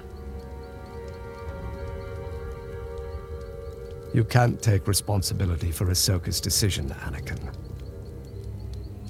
How would you feel if I turned into a major disappointment? It's not the same. It's precisely the same. You took me under your wing and practically raised me. I'm your Padawan, just like Ahsoka was mine. How well would you sleep knowing I failed you? Not very well, I imagine. Luckily, that isn't true, and never will be. So yeah, that's why I wanted to bring this up, because it's huge, you know, like that foreshadowing. Yes, huge foreshadowing, and really kind of gets inside the head of Obi-Wan Kenobi, knowing he almost refuses to think that could ever be a possibility, which is later, you know, contributing to that very tragic duel on Mustafar. Right.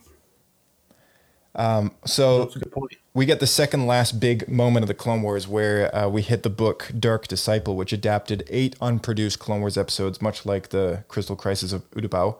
And Dark Disciple is all about the relationship between Quinlan Vos and Asajj Ventress. And Obi-Wan has a lot to do with this, because he ends up recruiting Ventress, who is at this time now a bounty hunter. And he connects her with Quinlan Vos to... basically, the Jedi Council has decided to send them on a mission to assassinate Dooku, which is a really dark, kind of disturbing moment for the Council to kind of get that far in their what they do, right? They're willing to assassinate someone to end the war. Yeah, which is really uncharacteristic of them. At that point, are they really any better than the Sith? Right. Yeah. Like, are they? So what's important about this is he's the one that kind of connects the two together. He's their point man whenever they have information, because they're kind of acting like spies. Whenever they have information, he's the guy to go to, and he meets them, or Quinlan first and then Ventress later, in a particular cantina or a bar somewhere. And he slowly kind of witnesses the downfall of Quinlan Vos, and Ventress later comes to him about it. And then events of the end of the book are quite complicated. But basically, Ventress ends up, again, spoilers, Ventress ends up dying in this novel. And that's why we never see her later. And that's why we don't see her in the rest of the Clone Wars show. And she ends up dying because she sacrifices herself for Quinlan Vos, who ends up turning back to the light side of the Force again. And Quinlan and Obi-Wan bury her on Dathomir, sorry. And he's one of the two people, just the two of them, have this very kind of subtle, small burial ceremony for her, and they witness her kind of transcend into the magics, you know, the pool of, I think they put her into the waters of life or something, and her, you know, something happens, and Obi-Wan has some kind things to say. And it's just interesting because Obi-Wan and Ventress have this kind of flirtatious rivalry through like the whole course of the Clone Wars, and you know, there's a bit of a mutual respect between them towards the end, especially after she saves Obi-Wan from Maul and Savage Opress and stuff. And it really just paints a lot more of him, you know, when this moment happens, and, you know, he's one of the very two privileged people to actually bury her. It's almost like they were the only friends that she ever had. And it's very kind of a touching, you know, emotional part of the book, which is very, very end, you know, very last chapter kind of thing. And it's my favorite Star Wars book I think I've ever read was Dark Disciple. So anyone who hasn't read that novel, I definitely recommend it. You also get more of the Clone Wars, so, you know, that's great. Yeah, I like that novel a lot, too. It's still one of my favorites that have come out in the canon universe. Yeah, for sure. All right, we get to the final story arc, which is the it's just before the Battle of Mandalore breaks out. And Ahsoka Tano and her Mandalorian allies arrive aboard a Republic cruiser. At this point, Ahsoka has allied herself with Bo-Katan to help her retake her home planet. Anakin and Obi-Wan are on this ship, and Anakin, who's still emotionally shocked to see his former apprentice again, claims that it all made sense in an attempt to understand Tano's decision to leave the Jedi Order. Skywalker told Kenobi that if Ahsoka had not left the Order, then Maul would have never been located. So Anakin's trying to find reason for Ahsoka's decision to leave, and Obi-Wan hears he wants justification. He wants justification, exactly. And as always, Obi-Wan is a bit more reserved about the situation, decides to wait and see how many events were to develop, remaining cautiously optimistic as to this whole thing. And in the events of this last story arc of the Clone Wars, which is found in Season 7, there's an episode called The Phantom Apprentice, in which we kind of have this really cool moment that overlaps with Revenge of the Sith. And I'm going to play that in just a sec. So let's dive into Revenge of the Sith now. Obi-Wan helps Anakin fight Dooku and rescue the Chancellor at the very beginning of the movie. He arranges Anakin to be the poster boy for the whole operation, and Obi-Wan remains silent when Anakin presents Palpatine's request that he act as a representative on the council and as a master. He's denied the rank of master and throws a fit, and Obi-Wan is a bit, doesn't say anything. Grievous is located as well, and Obi-Wan is chosen to go and confront Grievous. And while he's on Utapau, he relays information to Ahsoka on Mandalore about Anakin's new mission and shares knowledge with her about the Sith. So let's just play that section here, just so we have some context.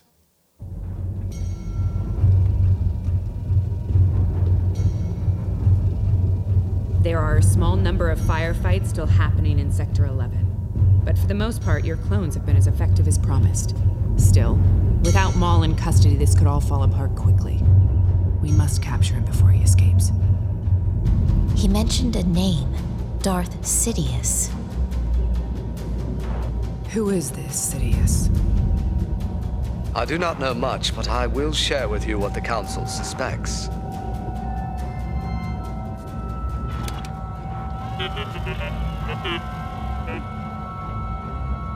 Darth Sidious is the Sith Lord who orchestrated the Clone Wars and played both sides of it from the beginning.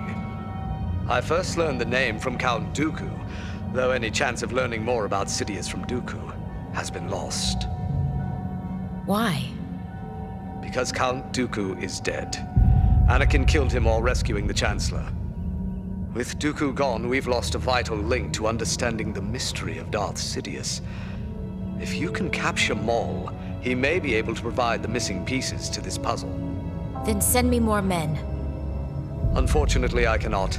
I'm being sent to hunt down General Grievous on Utapau. What about Anakin?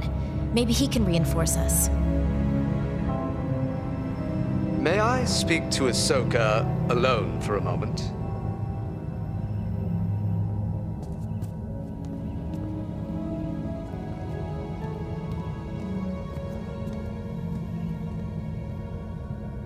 Anakin is on a special assignment by order of the Jedi Council.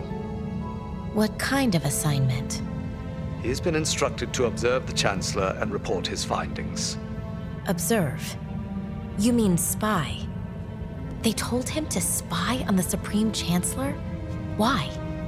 The Senate has allowed the Supreme Chancellor to remain in office long after his term has expired. The Council wants to know what his true intentions are. The Chancellor has been a great friend and mentor to Anakin. I can't imagine he is happy about this. No, he's not. So perhaps it's best that you do speak with him. And what? Defend the Council's actions? I hardly think I'm the best person for that.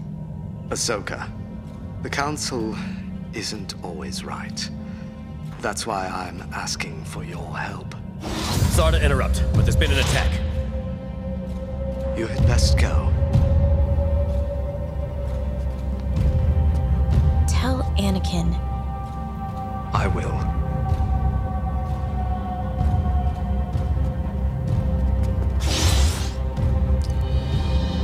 All right, so that's a great part of this show.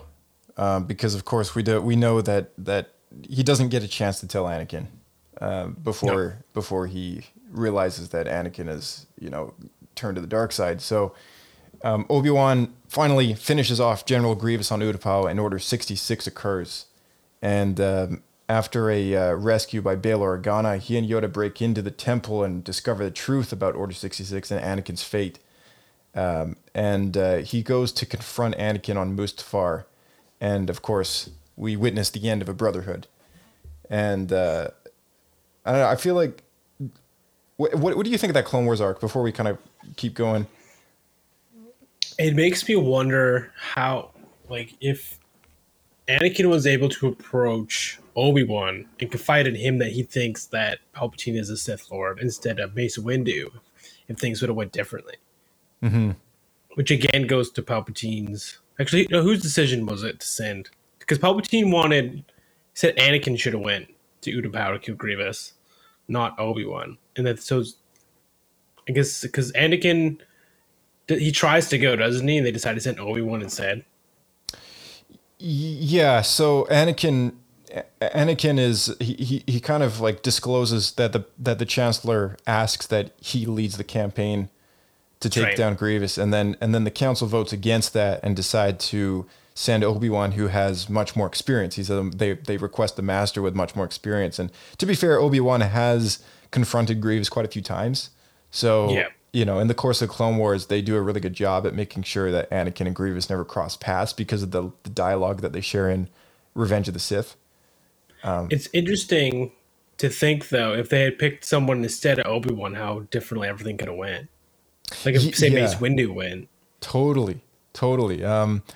It could have changed the whole plot to send Anakin as a spy against the Chancellor is really what sets him over the edge, and it's really kind of that last straw, that last big thing that has Anakin doubt the Council's intentions, right?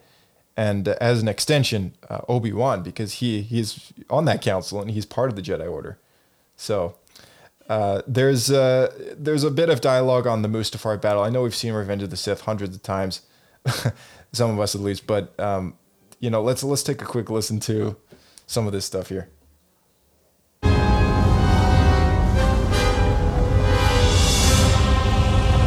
have failed you, Anakin. I have failed you. I should have known the Jedi were plotting to take over. Anakin, Chancellor Palpatine is evil. From my point of view, the Jedi are evil. Well, then you are lost.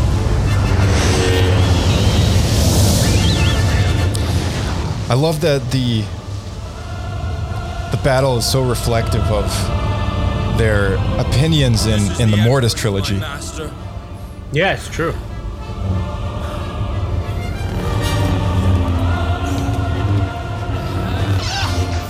And we're going to see a follow-up to this, of course, in the Obi-Wan Kenobi show right around the corner.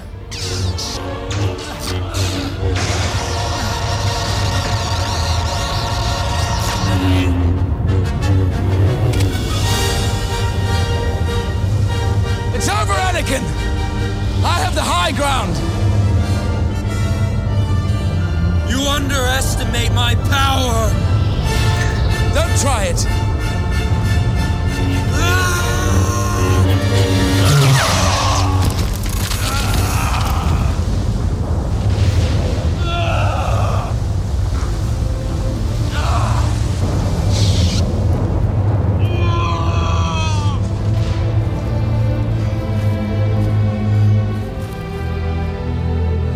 Chosen one!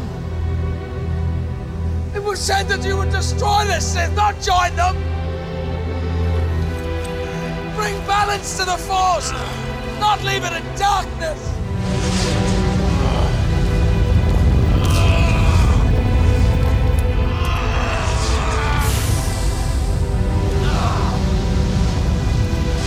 I hate you!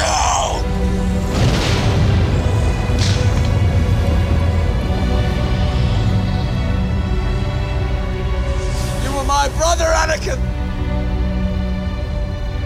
I loved you!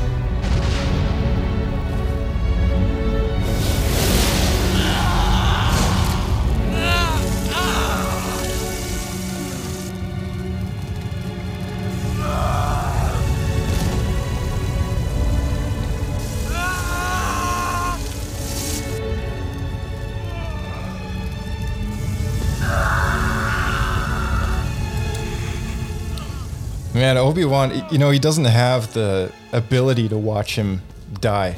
He looks at Anakin thinking that he's going to... away. Yeah, and he walks away, and he takes Anakin's lightsaber, of course, knowing that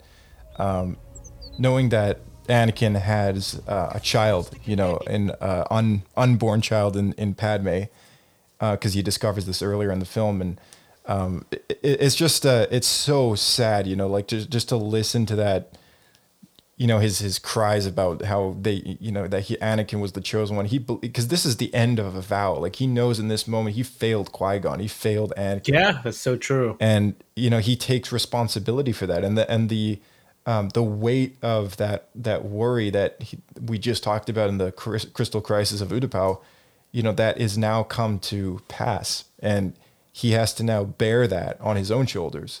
But on top of that, more because horrific he didn't way. finish Anakin completely because he couldn't bear to watch him go through this. He just leaves him to die.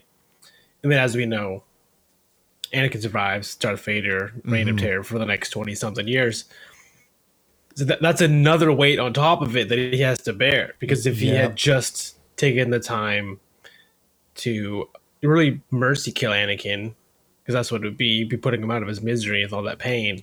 But he couldn't even do that. Yeah, you know, exactly. And, you know, that really leads us into the story, which we're going to get right around the corner in the form of Obi-Wan Kenobi coming on Disney+.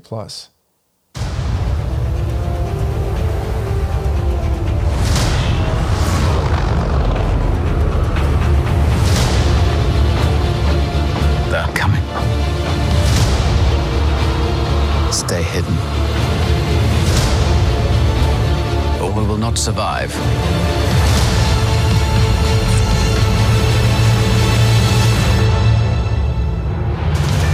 Leave us alone. When the time comes, he must be trained. Like you trained his father? You still want Kenobi. He's gone. Maybe you've been looking in the wrong places. I want every lowlife and bounty hunter to squeeze him.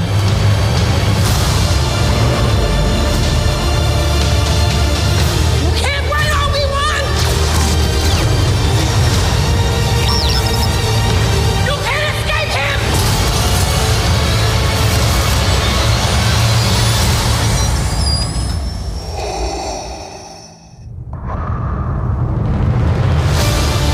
Man, I love that so much when she says, "You can't escape him!" Like, you know, it's just like teasing us with that inevitable duel between the two of them. And, you know, I'm slowly getting over the fact that this might kind of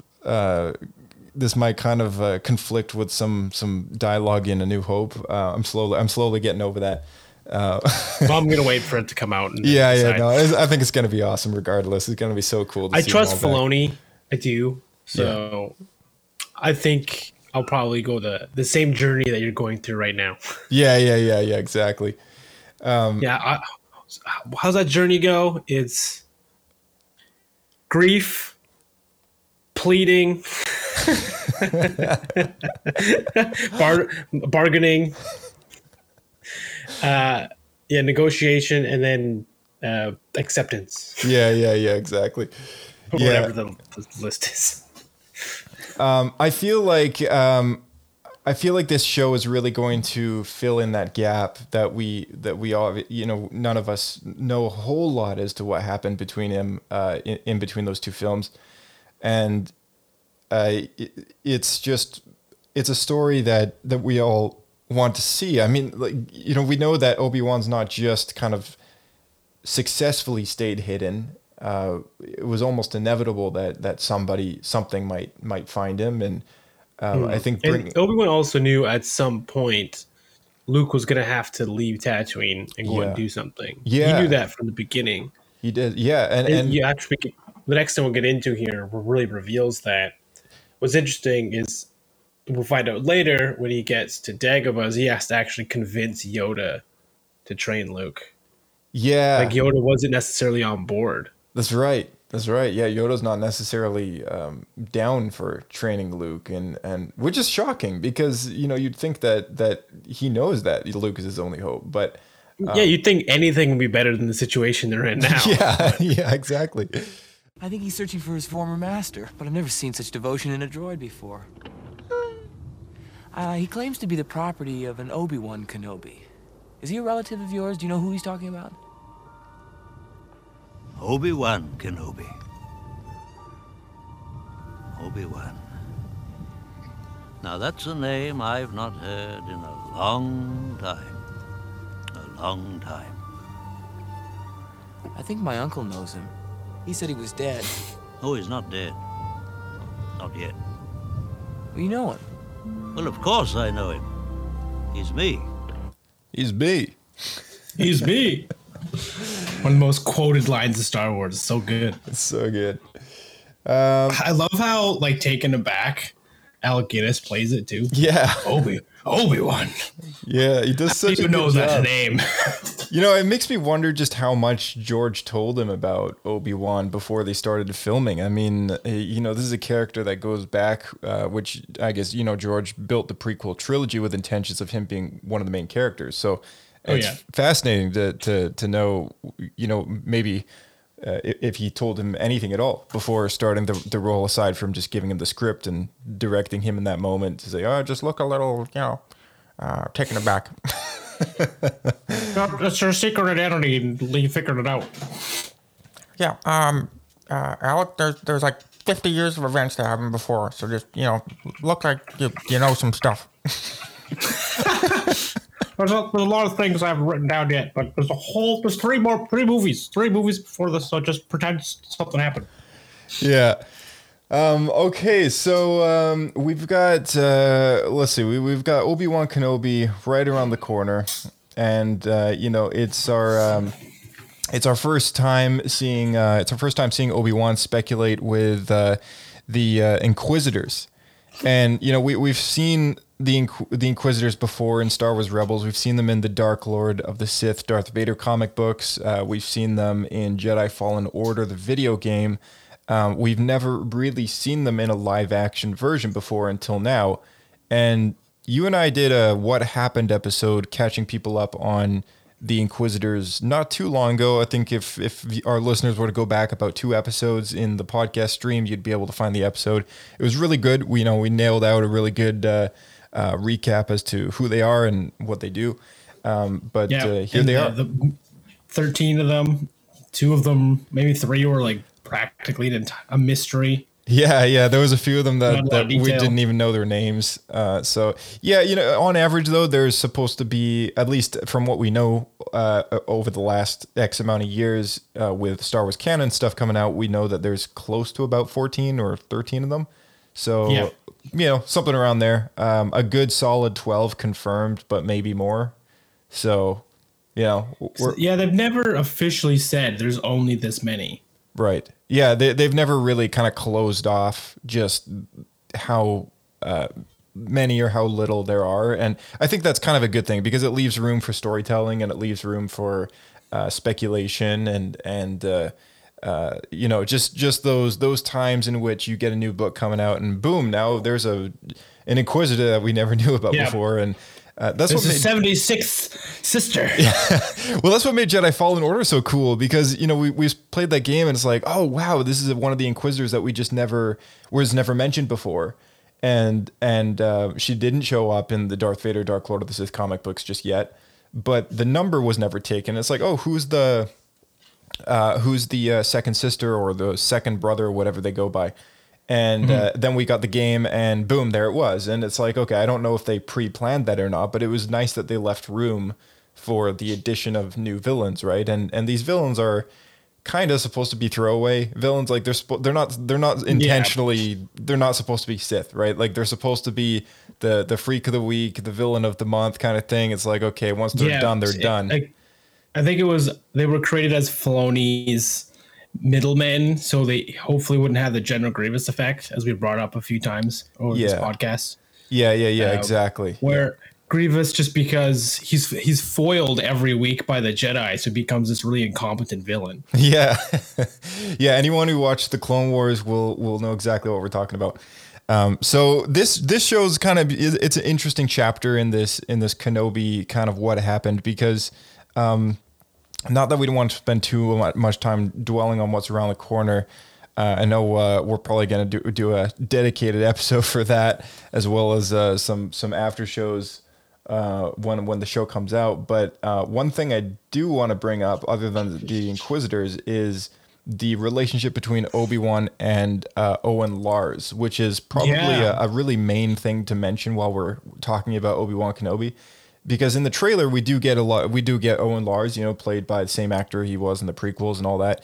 And there's something interesting that he says in the trailer about Luke, and when Obi-Wan says, when the time comes, he must be trained, and then Owen, he just says, like you trained his father, and it's oh snap! But realistically, it's straight to the throat. Yeah. Well, I mean, I'm curious because at this point in time, does Obi-Wan even know that there's a Darth Vader out there? And he's been on the desert where media might not be. I mean, he's hiding out in a cave, right? I don't think he's quite informed on what's going on out there. And that's a good point, because I just was always under the assumption that he was aware of Darth Vader just because of the lines we get in New Hope, where Obi-Wan actually explains things to Luke, right?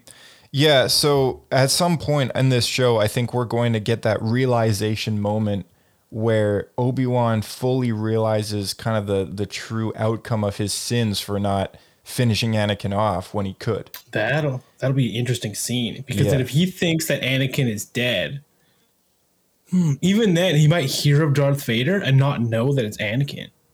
Well, he knows that Darth Vader is Anakin because of the hologram in the Jedi Temple, right? But yeah, because he's called that. Okay, yeah, good point. But I mean, he might not know that he's alive at all, right? So it's not until these Inquisitors show up that he might, because Anakin knows he's alive, right? Anakin knows Obi-Wan's alive, but Obi-Wan doesn't necessarily know that Darth Vader, Anakin, is alive.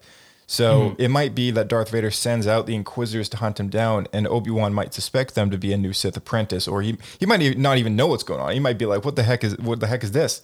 Like all these red lightsaber goons are showing up out of the blue, and they're hunting down Jedi, right? And maybe also, if I'm not mistaken, maybe this has changed, but I think in the Tarkin novel, they reveal that he's kept pretty secret to most of the Empire. Like, he's not a well-known person, and because he kind of works outside their ranks, so he's not technically an official member of the Imperial Army or whatever. So most people have never heard of him until he just shows up and he has the credentials. Yeah, it was a bit ambiguous as to what that was getting at, for sure. I know I'm trying to remember exactly what you brought up there, because it does sound familiar. But it's true, because he doesn't have a military on the bridge. Yeah, it's where Tarkin and Vader are on the bridge. Maybe it's one of the Vader novels. I don't quite remember. And Tarkin, at first, he's very off-put by Vader. He's like, "Who is this person? Why are they there?" And then over the novel, he slowly figures out that it's Anakin, because he's worked with Anakin before. He's one of the few people that figures that out. Right. Yeah. And by the way, that Tarkin novel was fantastic. James Luceno, great writer. Yeah. But yeah, you're right. Yeah, they've alluded to that for sure, and it's because Darth Vader doesn't necessarily have a military title to him at all. He's the apprentice of a Sith Lord, and to the rest of the galaxy, the Sith are just these. If people know about them, it's like a myth, right? Yeah. Like a lot of people in the Clone Wars, when they saw Darth Maul and his brother running around, they were like, "Well, these two Jedi with red lightsabers show up," and that's how they talk about them. And so, and Dooku always gets a little offended at it as well when people mistake him for a Jedi. He's like, "I am no Jedi," He's like, it gives them such easy, plausible deniability, though. Yeah, it does. Yeah, and it makes the Jedi look bad, quite frankly, because they're running around causing all this trouble. But I remember Hondo when he pulls out Dooku's red lightsaber. I think he calls it a Jedi's weapon or something like that. Right. Oh, that's when Dooku is captured. Yeah. He's referred to as a Jedi in that arc, I think. That's right. Well. And then Obi-Wan is captured as well. Yeah. Yeah, because Dooku has a line where he says, "Know that you are not dealing with any ordinary Jedi. You are dealing with a Sith Lord." and then Hondo says something about making money. Yeah, classic Hondo. Yeah. I want to see Hondo in live action. I think that'd be a lot of fun. Oh man, that'd be awesome. Yeah. Sorry, we kind of strayed off there for a second. I'm trying to think where we're. Oh yeah, the Owen Lars thing. So Obi-Wan doesn't know. Darth Vader has sent out these guys, and Obi-Wan doesn't know exactly what's going on, or at least that's my speculation as to what's going on. Yeah. So when Owen says, when he approaches Owen and says that the boy must be trained, I have a feeling like this is maybe before the Inquisitors show up, and it might be, or maybe it's after. Maybe Obi-Wan realizes, hey, there's a threat out there, and it's looking for Force-sensitive children, or it's looking for, maybe they're sent there on a recruitment mission, right? We don't know. And Obi-Wan realizes Luke, I mean, he always knew that Luke should be trained, but maybe he's further pushed into that state of mind where he knows that this boy must be trained. And Owen, all he knows is that Anakin is dead, right? And Anakin is his he's kind of like his brother-in-law, brother through, yeah, he's like stepbrother. Yeah. So like that's all he knows, right? Is that Anakin was Obi-Wan's apprentice, and that at some point he maybe died, right? And I don't know if Obi-Wan would have ever told him the truth, and especially if Obi-Wan doesn't know that Anakin is survived, Owen wouldn't know this at the time of telling him, right? So, well, that being said, I think it's in the comic that has this almost exact conversation, which I think they must have pulled from. So I don't know if it's supposed to be a recanonization of it, or if they just have Obi-Wan and Owen have the stay away from Luke conversation more than once. Right. But I believe Owen specifically says that Luke has too much of his father in him already, which means then he would be some level aware of Anakin. I would think the bad side of Anakin. We know that Owen and Anakin have met before, and we know that Owen was aware that Anakin went off to save his mother and slaughtered a bunch of Tusken Raiders. So like we know that he knows that about him. But I don't know what further he knows about him other than what. Would he be opposed to that though? I think the idea of protecting this boy as his own and treating him like his own son kind of thing in a way, it kind of scares him to know that the fate of what happened to the Jedi, because I'm sure maybe Obi-Wan has informed him about something as to the weirdness of him now hiding in the desert. So my theory is that Owen does have his worries about Luke following in the footsteps of Anakin Skywalker being a Jedi, right? And that's probably what he's getting at when it comes down to... Right. Or his like seeking adventure sort of mentality. Exactly. Yeah. So this whole fascination with Owen and Obi-Wan and the relationship between them in this show is going to be very interesting to see unfold, especially if it involves the truth about Obi-Wan realizing who Darth Vader is. Well, not that he wouldn't know that, but realizing that he's alive is what I meant. So for sure. Yeah. So is there anything else you want to bring up before we move on to the next thing? I always think it's worth mentioning now that we know that there's a planet that looks exactly like Coruscant. That's not Coruscant. So it's always good to. Oh yeah. In the Obi-Wan show.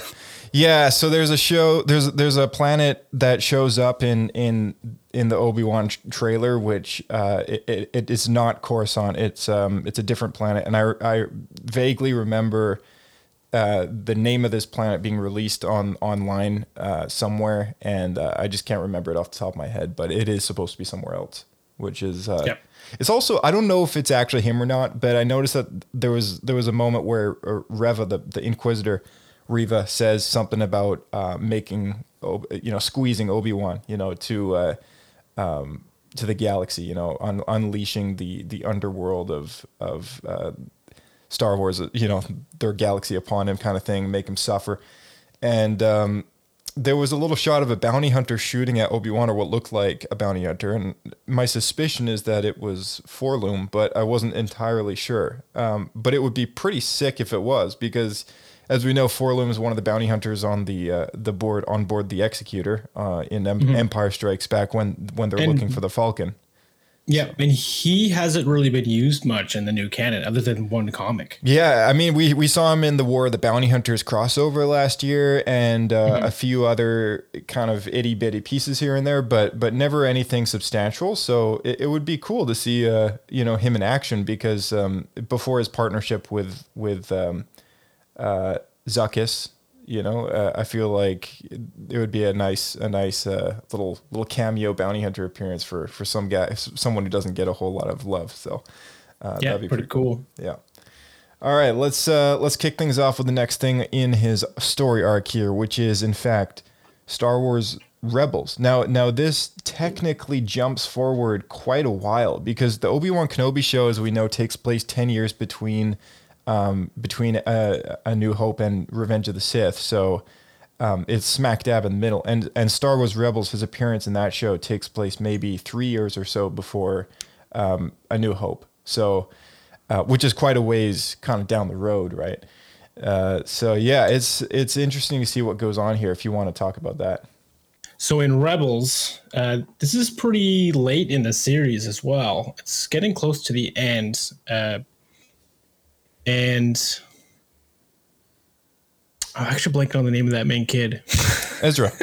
Ezra, thank you. Ezra at this point is more or less become a Jedi Knight, and he has gone off and has been introduced to Darth Maul in the kind of like the under layers of what was it? It's like Malachor. Malachor, thank you. Yeah, the planet where they have the Force bomb. Yeah, Malachor 4 or 7 or whatever. Yes, yeah. And so throughout that arc, Maul and Ezra start to develop a relationship, a master-apprentice relationship, and Maul starts actually referring to Ezra as his apprentice. Yeah, which is kind of fun. And so through that relationship, they find the Sith holocron on Malachor, and later Maul shows a little farther down the series, shows up, and because he's aware of the Jedi holocron that Kanan Jarrus has been hiding on the Ghost. And what they do is Maul, he knows that you can combine the two, the Sith and the Jedi holocron, and it'll actually give you a vision, which is something that I believe was new to canon. I've never heard of that before. Yeah.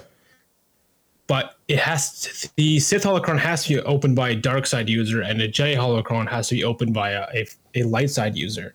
So Maul manipulates Ezra, or convinces him that he needs to know this information, right? Because it's Ezra wants information to help the rebellion, but Maul wants a purpose, because he's lost all purpose at this point in his storyline. Mm-hmm. And they're both given a vision, and they see bits and pieces of the same thing. And one of the things they see is a planet with 2 suns. And then Maul goes off on this crazy rant about he's alive. Yeah, that's right. Yeah, and we don't see him for a while. You very quickly realize that Maul, even at this point, years later, after the Clone Wars and the Jedi Purge and everything, he realizes that Obi-Wan is still alive. And it turns out, like, to us as viewers, it's like, dude, you're still looking for the guy? Like, you still want revenge all these years later? Like, he just would not let it go. And I mean, I know we did a What Happened episode on Darth Maul, so it kind of goes back to conversations we've had in that one as well. But yeah, it's a really fascinating, eye-opening moment where the excitement in his eyes to know that he gets to kill Obi-Wan Kenobi is like, is that crazy? Like I did not see that twist coming at all. Yeah, no, me neither. I was like, I thought at this point he would have moved past that, but I guess not. Exactly. He's got nothing left, and that's the best part about that character too. Is like, and it's funny too, because Ezra is trying to look for a way to defeat the Empire, and he also sees a vision of Tatooine, but it's because of Luke, because Luke is the future to overthrow the Empire. So there's an episode, so it's actually season 3, episode 20, and it's called Twin Sons of Star Wars Rebels. And for anyone who hasn't seen Star Wars Rebels in its entirety, it's worth just watching that one episode. It's worth just it's so good. It's so good. And there's actually a bit of dialogue that I want to play right here. So let's take a listen.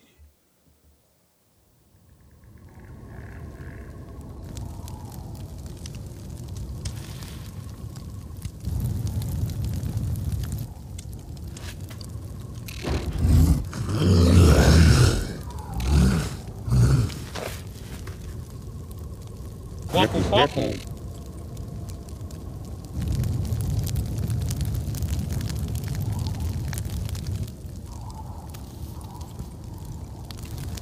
You're in the wrong place, Ezra Bridger. Master? Master Kenobi? I am, and when you have your strength, I will help you on your way. On my way? No, I came here to find you. To warn you. About Maul? Yes. You know? One doesn't survive as long as I have by being foolish or unprepared. Maul is an old adversary, and a persistent one at that. We can fight him together. I had no intention of fighting him, though that seems inevitable now. You don't understand. You're the answer. The Holocrons told me. They said you would be the one to help us destroy the Sith. That's the first I've heard of it. The rebellion needs you. We need you to defeat the Empire. What you need, you already have. Unfortunately, you seem to be letting it all go. But if I had what I needed, why would the Holocrons send me to you? They didn't. Maul did. Maul used your desire to do good to deceive you, and in doing so he has altered the course of many things. He knows your fears, your heart, and he manipulated the truth, which has led you here, where you should never have been. But the Holocrons, they tell the truth. Do they? The truth is often what we make of it. You heard what you wanted to hear, believed what you wanted to believe. And now the only one who has gained anything from all of this is... me.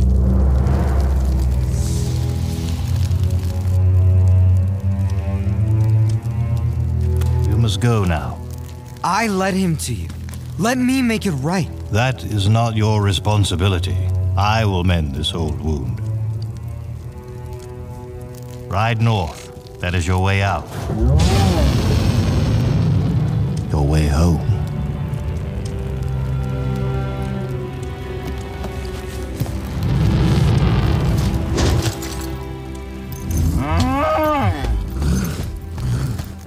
See you soon, apprentice. Look what has become of you. A rat in the desert. Look what I have risen above. I have come to kill you, but perhaps it's worse to leave you here, festering in your squalor. If you define yourself by your power to take life, your desire to dominate, to possess, then you have nothing. And what do you have?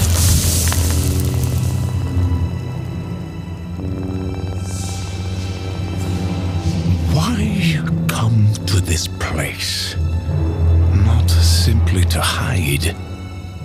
Oh, you have a purpose here. Perhaps you are protecting something? No. Protecting someone.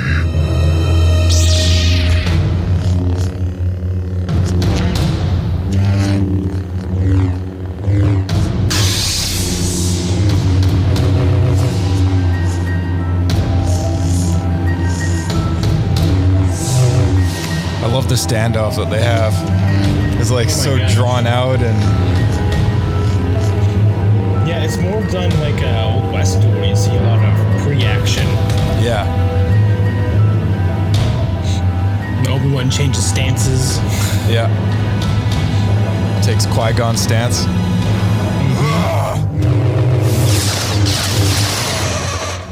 And just like that, Obi-Wan cuts him down. One move. You know, and Dave has said that these guys know each other so well that that's how it happens. It's like an old samurai, right? He just becomes so wise because he's been doing it for so long. Mm-hmm. Is it the chosen one? He is. He will avenge us.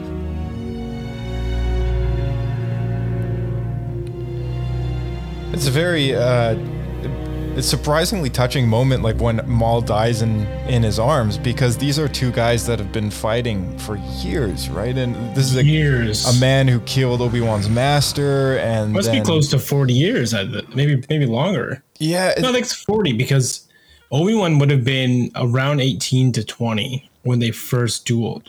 And now Obi-Wan's in his 60s, if I'm not mistaken. Yeah, it's a long time. And you know, and what he says at the very end, knowing that he's about to die, you know, in just like a matter of seconds, he asks Obi-Wan, you know, who it is, right? He's wondering, like, you know, the person that he's protecting, like, is it the chosen one? Because even Maul knows about that prophecy. Even Maul knows that there's a prophecy that somebody will come and bring balance to the Force, right? And Obi-Wan believes that Luke is that person, you know, because he used to believe Anakin was until Anakin went bad, and then now obviously that's shifted his perspective. So he explains to Maul that Luke is in fact the chosen one, but it's interesting that Maul asks him about that, and that they almost kind of like lays him to rest in his own arms, kind of thing. It was quite touching. I bet that Maul is the only person Obi-Wan's ever said that to. Yeah, I would. 20 years in the desert, and yes, he tells one person. It's his arch nemesis. Yeah, almost like they greet each other like old friends, and it kind of reminds me of that tale of the three brothers from the Deathly Hallows, and how the third brother greets death as an old friend. Like even though death is kind of widely known in many respects as a general sense of the enemy, right? In that short story, he's just come to his time, and he greets death as an old friend, right? Even though they're adversaries. It's an interesting little piece of how it was written, and I always think of that short story when I see this moment in Star Wars Rebels. So yeah, it's great. You know, it's cool to see that kind of symmetry, and as the years have gone by, I've quickly adjusted to. Well, I guess I should say slowly, since that episode came out quite a while ago now. But at first I was like, dang, that's it? It was like, I know. Super I short. thought Obi-Wan was going to show up and like help the rebellion briefly or something. Yeah. But even the lightsaber duel, I mean, it was so short. That too. And it was like 3 hits and boom, like he just knew how to best Maul, because he's been fighting him for so long. And, you know, the last time that they fought was on Mandalore, when Obi-Wan witnessed Satine's death, pretty much. I think that was the last time that they were in front of each other's, you know, once again, Maul in a vengeful state, causing Obi-Wan some pain. And just a really great moment there. No, so true. And it's funny how Obi-Wan, he knows Maul's fighting style so well that he knows he can goad Maul into striking him a specific way by taking Qui-Gon's stance. Mm-hmm. Yeah, because Maul bested Qui-Gon in a specific way after, you know, Qui-Gon takes that stance, right? I don't know if that has anything to do with the style of how they're going to fight with their lightsaber or what, but it's interesting to see that when Maul kind of goes to kill Obi-Wan, he almost tries to just get things over with and start off with the move that he killed Qui-Gon with, but Obi-Wan saw it all happen, and he's been dwelling over that for years, just as Maul has been dwelling over the fact that I want to kill Obi-Wan because he sliced off my legs. Right. And so, that's why the whole thing it comes to a close really quickly, because they just know each other's fighting styles so well. So, really, it was such cool stuff. And there's so much thought put into that whole scene. It's just so well done. Because full props to Dave Filoni. He just nails it. Yeah, absolutely nails it. Yeah, for there's sure. So much depth, so many Easter eggs. Mm-hmm. Totally. It's amazing. So that's most of the extent of his appearance in Star Wars Rebels. I don't believe he has too many other moments. It might actually be the only episode he's in. But if I'm not mistaken. I think that's the only time he ever shows up. It's just that one time. Right. So that kicks us off into the next thing, which is the Obi-Wan Kenobi comic book series that we have just had one issue of, which there's going to be one that comes out every single month for the next 4 months. And the 5 of them will be eventually compiled into a trade paperback. But it's from Marvel Comics, and it's just called Obi-Wan Kenobi. The first issue, from what we know so far, is he sits down to start writing a journal. Which is a journal that he will eventually complete in its entirety and leave for Luke Skywalker. And he starts off with a story from his younglinghood, which is an adventure in his youth, and he tries to aid a friend, and the friend's name is Garen Rand. And Garen Rand tries to escape Offworld, who's also a Jedi youngling, by the way. He tries to escape Offworld and ditch the Order. And that's pretty much the extent of the first issue. So it's a very, very quick-paced thing. And I think overall, the 4 or 5 part miniseries is going to eventually give us a complete picture of perhaps a greater story and kind of a moral of the story sort of moment, maybe by the last issue, because obviously these miniseries are very quick. So it'll be interesting to see what happens there. But, you know, it's just it's worth mentioning that there will be a chapter going forward that takes place in Obi-Wan's youth in the form of this miniseries comic book, which is old Ben reflecting on his childhood before he finishes this journal. So that is something that is kind of funny is that the friend of Obi-Wan in this comic, she is trying to leave the Order to save her father, and Obi-Wan seems like it's his best friend, and he's willing to go along with her. So it's I don't think it was ever his intention to leave the Order, but if he did succeed in going with her, he would have. So it's funny how this is starting to become a reoccurring theme. Yeah, it is. Three times where Obi-Wan has almost left the Jedi Order. Yeah. You know, it's just it's not in the cards for him, I guess. Try as he might. How about you kick us off into A New Hope, because that's the next time we see him is. Yeah, I'm sure everyone knows this all too well, so we'll just breeze through it here real quick. So after being approached by R2-D2 and C-3PO to help returning the Death Star plans to the Rebel Alliance, Obi-Wan decides it's time for he and Luke to leave Tatooine at long last, 20 years later. Obi-Wan tells Luke about his father and how he and his father fought in the Clone Wars. The two make their way to Mos Eisley, where they find passage with a smuggler duo known as Han Solo and Chewbacca aboard the Millennium Falcon. Obi-Wan is finally able to start training Luke when it's cut short upon their capture onto the Death Star. Obi-Wan successfully deactivates the tractor beam, but is confronted with his old apprentice, Anakin Skywalker, now known as Darth Vader, before he could make his escape. The two duel, and Obi-Wan commits his physical form to the Force, allowing the rest of the party to escape. Obi-Wan continues to live on in the Force as a Force ghost, helping Luke with training and giving him wisdom such as to trust in the Force when instead of using the targeting computer to blow up the Death Star.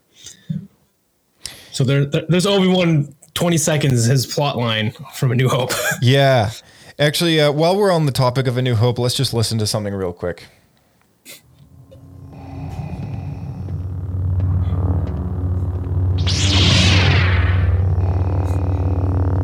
I've been waiting for you, Obi-Wan. We meet again at last.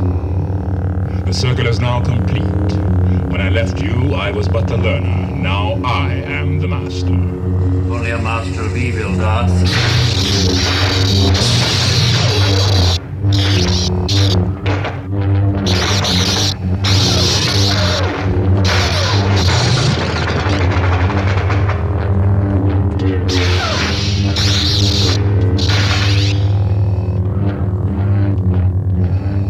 Your powers are weak, old man. You can't win, Darth. If you strike me down, I shall become more powerful than you can possibly imagine. So that's pretty much all the dialogue we get from the two of them in episode 4, which is really not a lot because no. And we always thought, as fans, that I mean, obviously George had a plan. George fulfilled his plan, all that stuff. He's passed the story on to new storytellers. I always thought that the expectation of those new storytellers with Lucasfilm going forward would never ever touch that story, right? I don't. Yeah, I feel like it's one of the linchpins that is the foundation of Star Wars. Yeah, I never thought that it would ever be tampered with, in the sense that they start adding meaning to some of the more established things already in the existing George Lucas movies. One of them being the line in which we all believe to be a reference to Episode 3. And it turns out that... Specifically, because you're referring to how Vader says last time, I fought you, whatever, I was but the learner. Yeah. Right? Now I am the master. And it's like... Yeah. What? You know, and this is why I had my concerns about this whole duel between Obi-Wan and Vader. I had my concerns, and as awesome as it is, and I love the fact that Hayden's back, and there's so many good things to look forward to, and I'm very excited still. But I just, I can't be excited without also feeling a little bit concerned at this point. Yeah, and because you're seeing Obi-Wan as the master he's referring to, correct? Yeah, that's exactly what I'm thinking. Because I've talked about this a little bit on the podcast earlier, and I agree with that. It's one of my bigger concerns. But I was thinking about this, and what if what he actually was referring to, like from a certain point of view, what if the master he's referring to is actually Sidious? So last time they dueled, Anakin was a new apprentice of Darth Sidious, so he was but the learner, and now he's learned the ways of the Sith and is the master.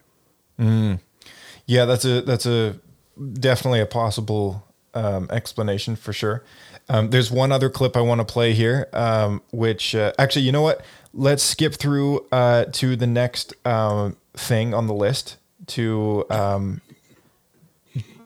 You know what? No, actually, I'll play it now, and we'll just keep it in our mind for later when we're talking about Return of the Jedi. All right? Okay. One more thing I want to mention from that clip that we just listened to. Sure. One thing that's already changed is that Obi-Wan keeps referring to Darth Vader as Darth. Because when the script was written, his name was Darth Vader. Darth was his first name. Yeah, and then that since then it's been changed to a title.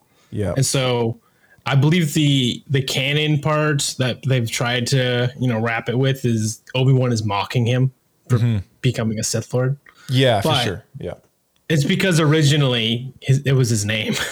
And we do know that it's in character for Obi-Wan to be comedic at times, for sure. Like we've seen him be very dryingly jokeful in a lot of moments through Clone Wars, through the movies. And it's just become a part of his demeanor, I guess, when he begins to speak. But let's take a look at this other audio clip, and I want to hear what you have to say about this as well. This is from Return of the Jedi. That surrendered to us. Although he denies it, I believe there may be more of them, and I request permission to conduct a further search of the area. He was armed only with this. Good work, Commander. Leave us. Conduct your search and bring his companions to me. Yes, my lord.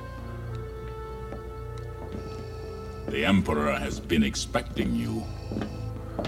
I know, Father. So, you have accepted the truth. I've accepted the truth that you were once Anakin Skywalker, my father. That name no longer has any meaning for me. It is the name of your true self you've only forgotten. I know there is good in you. The Emperor hasn't driven it from you fully. That was why you couldn't destroy me. That's why you won't bring me to your Emperor now.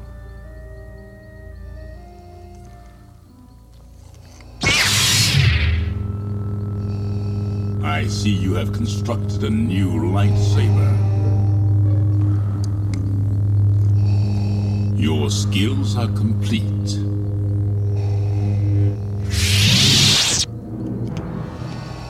Indeed, you are powerful, as the Emperor has foreseen.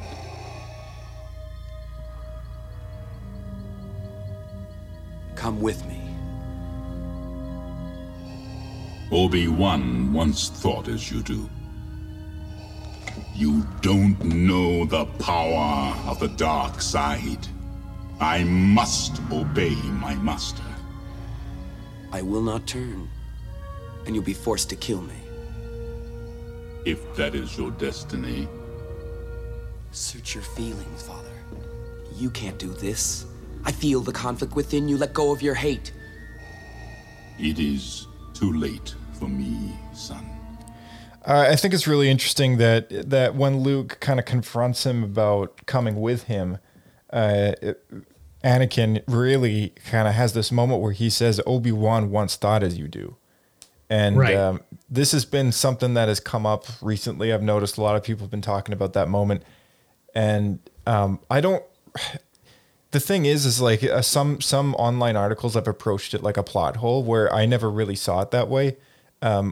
Some people could try and decipher it as, oh, well, maybe Obi-Wan Kenobi will refer to that moment as giving that reason. Maybe there's a moment where Obi-Wan tries to turn him back to the light side or whatever, right? Which he did in Revenge of the Sith. And that's my point. Yeah, there was a whole section in Revenge of the Sith before they start fighting where Obi-Wan is pleading with him that, you know, that he almost doesn't believe what Anakin has become. Yeah. And it's not until Anakin gives him the ultimatum where Obi-Wan finally says only a Sith deals in absolutes. And then he says, I will do what I must. But prior to that, he was trying his best to negotiate with Anakin and try and talk him down. Come to your senses.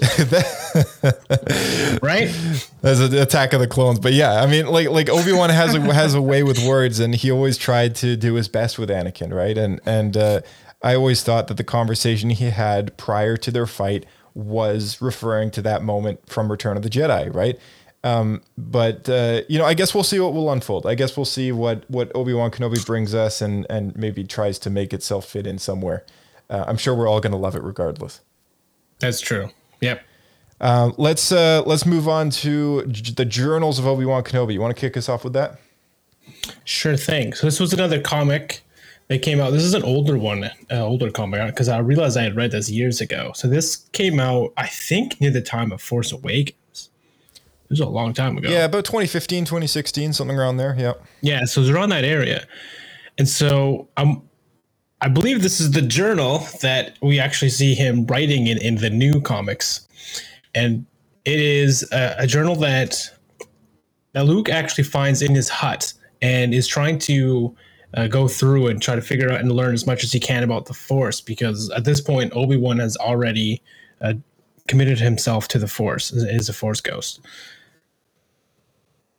So Luke finds a journal left behind, the recounts of Obi-Wan's adventures in the desert, and read by Luke Skywalker. Many surprising details about the not so hermit Ben Kenobi are revealed. Obi-Wan spent many years staying out of trouble on Tatooine, but during a major drought on Tatooine, Obi-Wan is forced to intervene and save Luke, who tries to stop some thugs, as the thugs are going they're going after the farm. Yeah, they're going after the water, right? The moisture. Yeah, and they're stealing everyone's water and claiming it as a tax for Jabba. And it's funny because the rumor on Tatooine is that Jabba is stealing all this water so he can take baths all day because it's so hot out. And Obi-Wan points out how he knew that can't be true because he's met Jabba, and Jabba's never taken a bath in his life. Yeah. Again, Obi-Wan making jokes, you know. So cheesy, yeah. The thugs are unable to identify the assailant, so Jabba sets out a bounty to find out who it was and bring them to justice. Luke crashes his Skyhopper, and Obi-Wan goes against Owen's wishes and finds parts for Luke to repair his ship. Owen confronts Obi-Wan and asks him to not have anything to do with the boy, that he is nothing but trouble and should stay away. So this is something that we brought up earlier, which is really interesting because it seems like it's going to be directly applicable to what happens in the show. Because there's it's a very similar conversation that we see Owen Lars having with Obi-Wan in the trailer. Yeah. I feel like the events that transpire in this journal, you know, they could be bringing those moments to screen somehow prior to what the Inquisitors showing up. But additionally to that, maybe it is a recurring thing. Maybe the debate of Luke Skywalker's fate is going to, come up time and time again, and just like in the It's comics, possible. right? Yeah. What if we get an animated series where every week Obi-Wan has to intervene with something to save Luke, and then it ends with Owen being like, "You got to stay away from that boy." like a Rick and Morty kind of thing. Yeah. Just every week is just repeating You itself. hanging out with old Ben again? Like, yeah, we get to do some fun stuff. Oh my gosh.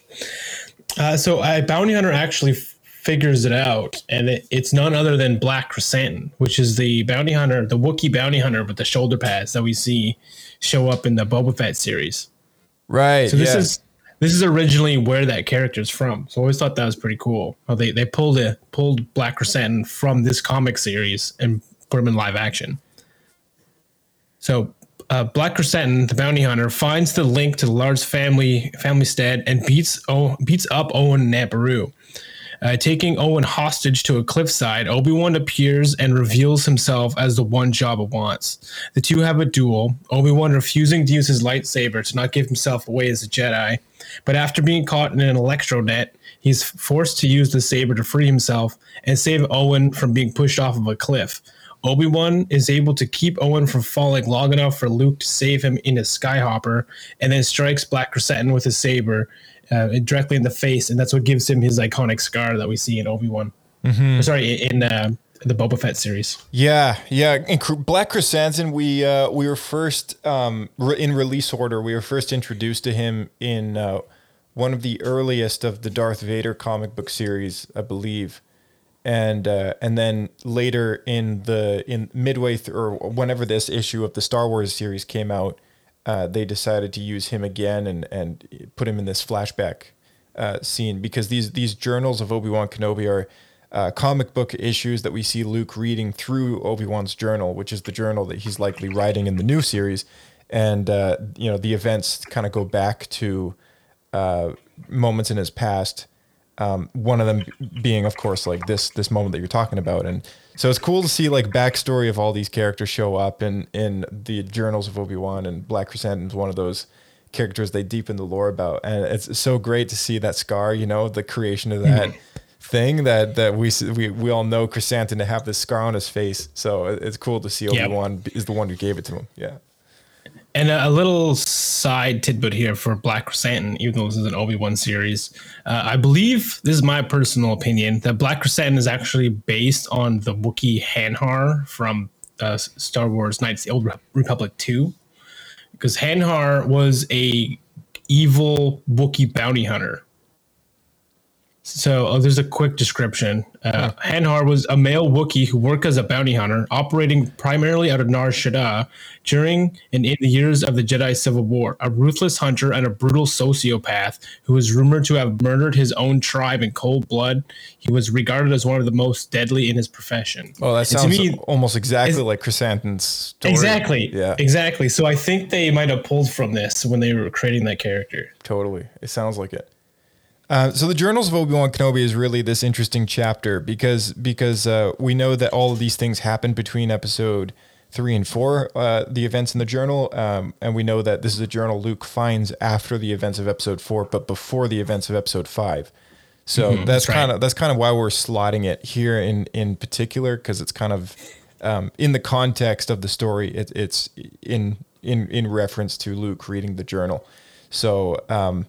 That kicks us off into his appearance in episode 5, if you want to give us the lowdown. So at this point, Sir Alec Guinness was very upset because his role had been so drastically reduced. So in Empire Strikes Back, Obi-Wan appears to Luke as a Force ghost after his fight with the Wampa and gives him direction to the Dagobah system, telling him that there he will find the Jedi Master Yoda, the Jedi that trained him. After Luke gets to Dagobah and finds Yoda, Yoda decides not to train him, thinking that he is too old and too impatient to be trained as a Jedi. But Obi-Wan intervenes and they convince Yoda to train him, reminding Yoda that he himself was no different at his age, and Luke admitting that he's already learned so much. Then later on, mid-training, Luke leaves to save his friends, and Yoda and Obi-Wan exchange a brief conversation hinting that there's another Skywalker that can defeat the Empire. Yeah, so it's interesting that there's two things. Actually, there's just one thing I want to mention there. So what do you think of the relationship between Obi-Wan and Yoda? Because in the original trilogy, when Obi-Wan says that Yoda was the Jedi Master who instructed him, we talk so much about Qui-Gon and his apprenticeship to Qui-Gon. But really, I mean, Yoda is kind of like the Jedi Master who instructs almost every Jedi when they're at the youngling stage. I feel like that was specifically put in there to try to get around and not make Obi-Wan a liar. It's funny. We should probably play it. I think it's a video, but it points out all the times that Obi-Wan has said something and then canon has changed to make him a liar. Yeah, exactly. That's why he says from a certain point of view. Yeah, it's quite funny. There's like a montage of all that stuff. Yeah. I think the video is just called Obi-Wan's a liar or something like that. If anyone listening wants to check it out, it's pretty funny. Yeah, it's quite good. I think for the most part, that wasn't intentional. It's just that stuff has changed over time as more stuff has been added. Yeah, well, George's story expanded, right? So once he fleshed out, he's a central character that like bridges all the stories. So a lot of stuff that he says is, I guess, on the cutting room floor in regards to that. From a certain point of view. That's right. But yeah, I mean, like, so later in the prequels, I guess it was kind of cool that George made it established that Yoda did in fact have some initial training with all the younglings, which, really that phase of being a Jedi builds the foundation to being a Jedi. So realistically, I mean, when Obi-Wan says he's the Jedi Master that instructed me, it kind of makes sense because Luke is really just kind of, he's not a Jedi yet. He doesn't even know how to lift a rock, right? Like you're not a Jedi yet. Yeah, like in the New Hope, there is no, like, aside from Obi-Wan, there is no Jedi in A New Hope. Like that's the only Jedi in that movie. And it's not until Return of the Jedi that really establishes Luke as a Jedi. And in Empire Strikes Back, the time frame of that movie, it's still vague as to how long that movie takes place over X amount of time, but he gets instructed by Yoda to learn the basics of the Force, to do what he has to do to fight Vader later. Of course, he's going to lose, but I think when Obi-Wan does refer to Yoda as the Jedi Master who instructed him, I think he's referring to his younger years as a Jedi youngling. And the reason why I bring that up is because the Obi-Wan Kenobi issue #1 comic book, which is the first chapter in his journal, at the very end of that, it is Yoda who is the one who's punishing him for nearly running off with his friend.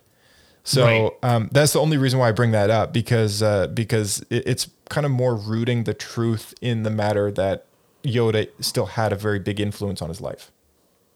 Yeah, it makes sense. Because if you think as a kid, you're being trained by this specific Jedi, you're going to think to them as your teacher, right? Not just the teacher who just teaches everybody. So it's very generic. It's going to feel personal still. Yeah. It's almost like referring back to like a grade 7 teacher of yours. He's like, that's the Jedi, that's the teacher that instructed me. But realistically, it's like, how many teachers have you had again? Yeah, exactly. So, because I know that was something that was really thrown off when Phantom Menace came out. People were upset by that. Yeah, exactly. Yeah, typical, right? All right, so let's kick things off into Return of the Jedi. Go ahead. Yeah, so from there, Obi-Wan continues to just have very small appearances in as a Force ghost. So Luke returns to Dagobah after the passing of Yoda. Obi-Wan appears and Luke confronts him about his father, Darth Vader. Obi-Wan explains what happened and why he told Luke what he had earlier. Obi-Wan confirms about Luke's twin sister, Leia. And then we don't see him again until the Force ghosts all appear during the celebration at the very end with the Ewoks. Right. And that's the established moment where young, reincarnated Force Ghost Anakin comes back in the form of Hayden Christensen and stands next to Force Ghost Yoda and old Ben, Obi-Wan Kenobi. So I almost feel like it's a bit of a shame. Like Obi-Wan has such a very small part in this film. He does, yeah. And it's really a story about the relationship between Luke and Anakin going forward after A New Hope. But yeah, it is. It's interesting to see how Obi-Wan's influence was definitely a big part of Luke's life, and I feel like the journals of Obi-Wan Kenobi kind of further root that lasting relationship that he's had with the boy, you know, going back as far as protecting him ever since he was a child, right? So, you know, if you look at old Luke Skywalker and the thing he does when he thinks he's failed is quite reminiscent of what Obi-Wan has done as well. You know, like Right. Luke goes off to an island and retreats from everything and tries to get away from it all and cuts himself off from the Force and all that stuff. Very similar to what the Jedi would have done after Order 66, right? True. It's also pretty funny because he got that from Obi-Wan, and Obi-Wan picked up all the bad habits of Qui-Gon and gets called out for that as well. Right? So it's just a thing. He spends so much time with someone. Yeah. I'm gonna, yeah. And, you know, Anakin, when he, what does he say to Padme, which we could use at the end of almost every line that Obi-Wan says, liar! All right, let's jump forward to The Force Awakens. So I put this in here. I believe this is actually from the novelization, but a piece of this made it into the movie. Originally, though, this was all going to be in the movie because it was a part of the script, and henceforth was slotted into the novelization, which has a subtitle to it called the Expanded Edition, which is what Disney's been doing with all their Star Wars movie novelizations. They've been calling them the Expanded Editions to help sell the book a little more. Extra details, but that means it's still canon? I don't really know. I know that the novelizations have always had a huge respect, especially the ones for the prequels, because there's so much stuff packed into those movies. I know that Episode 3 was very well read, you know, by many people.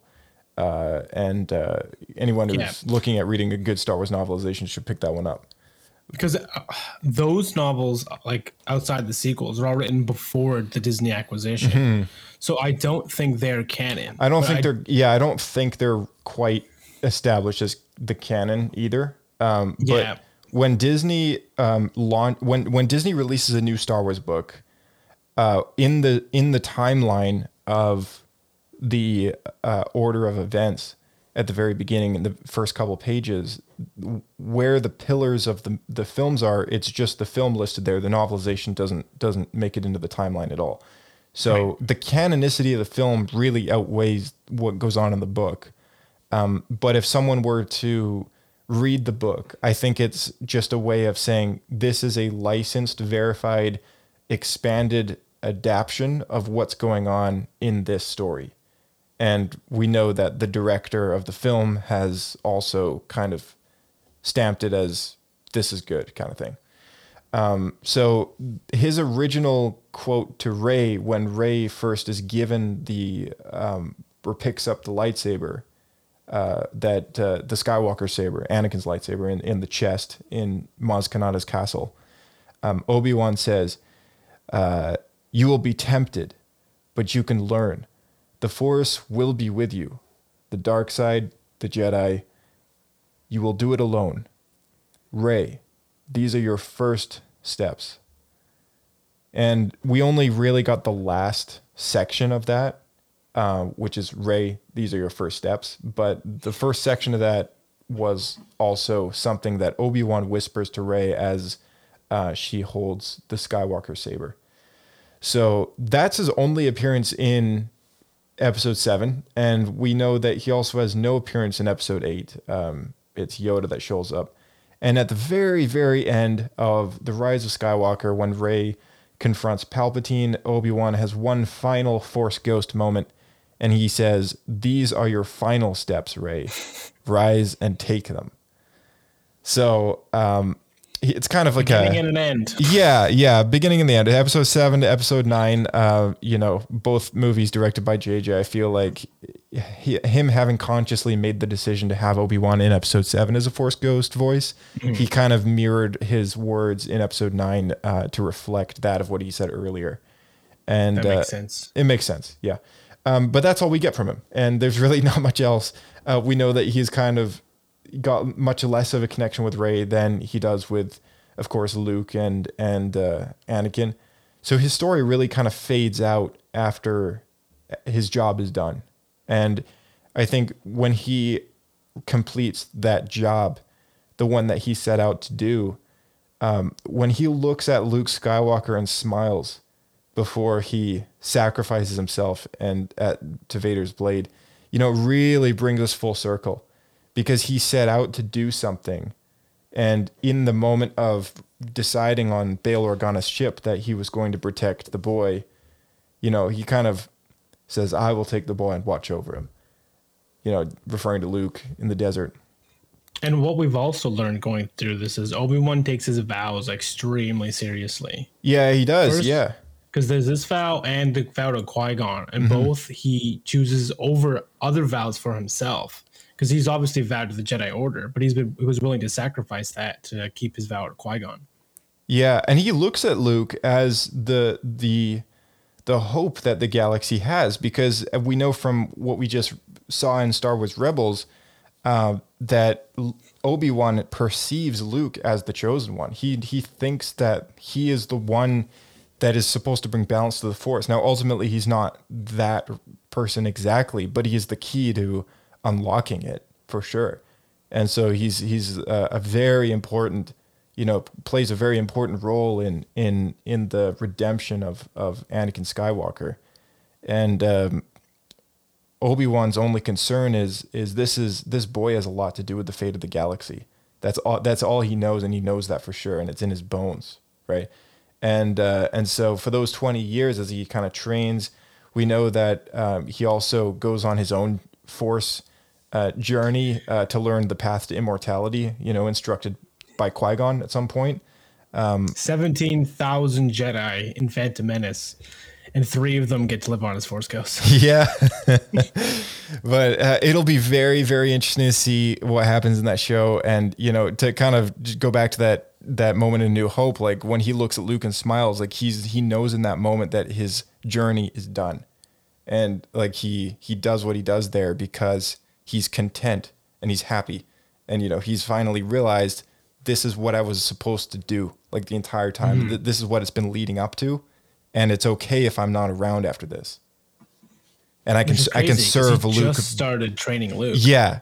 And then he realizes, though, I can serve the Force and Luke better if I move on to the next phase of my journey, kind of thing. I think that's what he knows, right? And technically, he robs Vader of his vengeance. Yeah, he kind of does, doesn't he?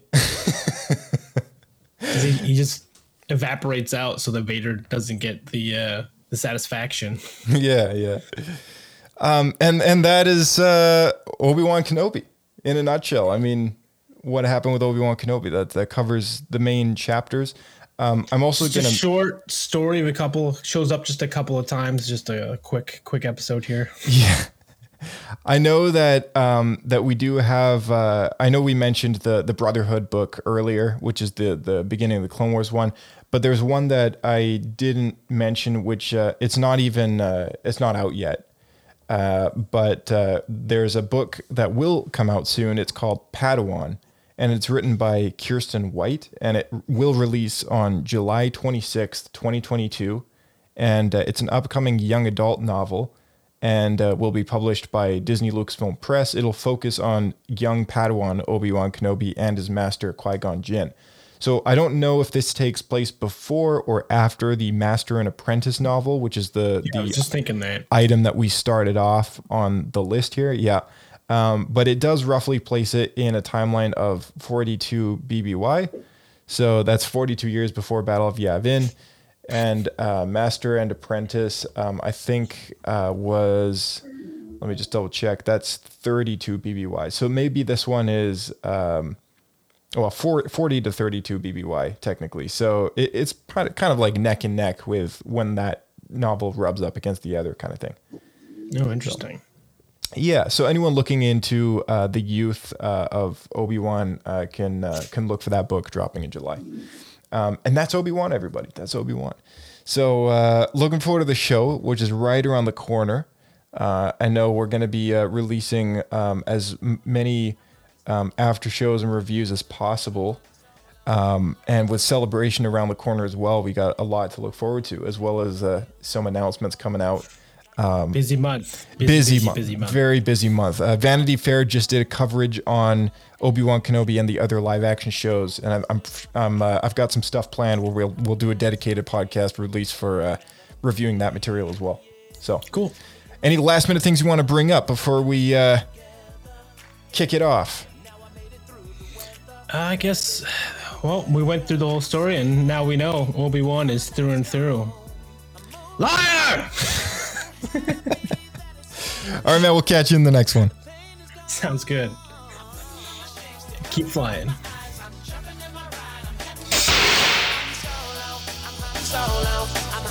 All right, guys, thank you so much for tuning into the show. And, we always love to see those reviews come in, dropping those 5 stars. That helps us out a lot. If you can share this show with a friend, tell them Star Wars Escape Pod is their Star Wars podcast of the week. And feel free to send in a voicemail, email at swescapepodcast@gmail.com. I know we got a link down the description of every episode linking you to our voicemail URL. You can drop a voice recording there. Our Twitter and Instagram are at swescapepodcast, and you can get daily Star Wars updates on Star Wars news and various other things through those, as well as notifications for new podcast episode releases. It's been a crazy time. It's been a busy month. Like I said before, lots to look forward to. So make sure you look for that Vanity Fair coverage, which will have a dedicated podcast, episode 4, as well as Celebration Know Before You Go, which is the next episode we'll have dropping for those of you guys attending Celebration this upcoming week, as well as some news on how you can enjoy Celebration from home. We're going to be doing after Celebration reviews and chats, some sit downs with the crew of the Escape Pod and talking about all the new Star Wars news that's about to come out. And of course, look for those Obi-Wan Kenobi after shows right around the corner. May the Force be with you guys, and we'll see you in the next episode of Star Wars Escape Pod. It's like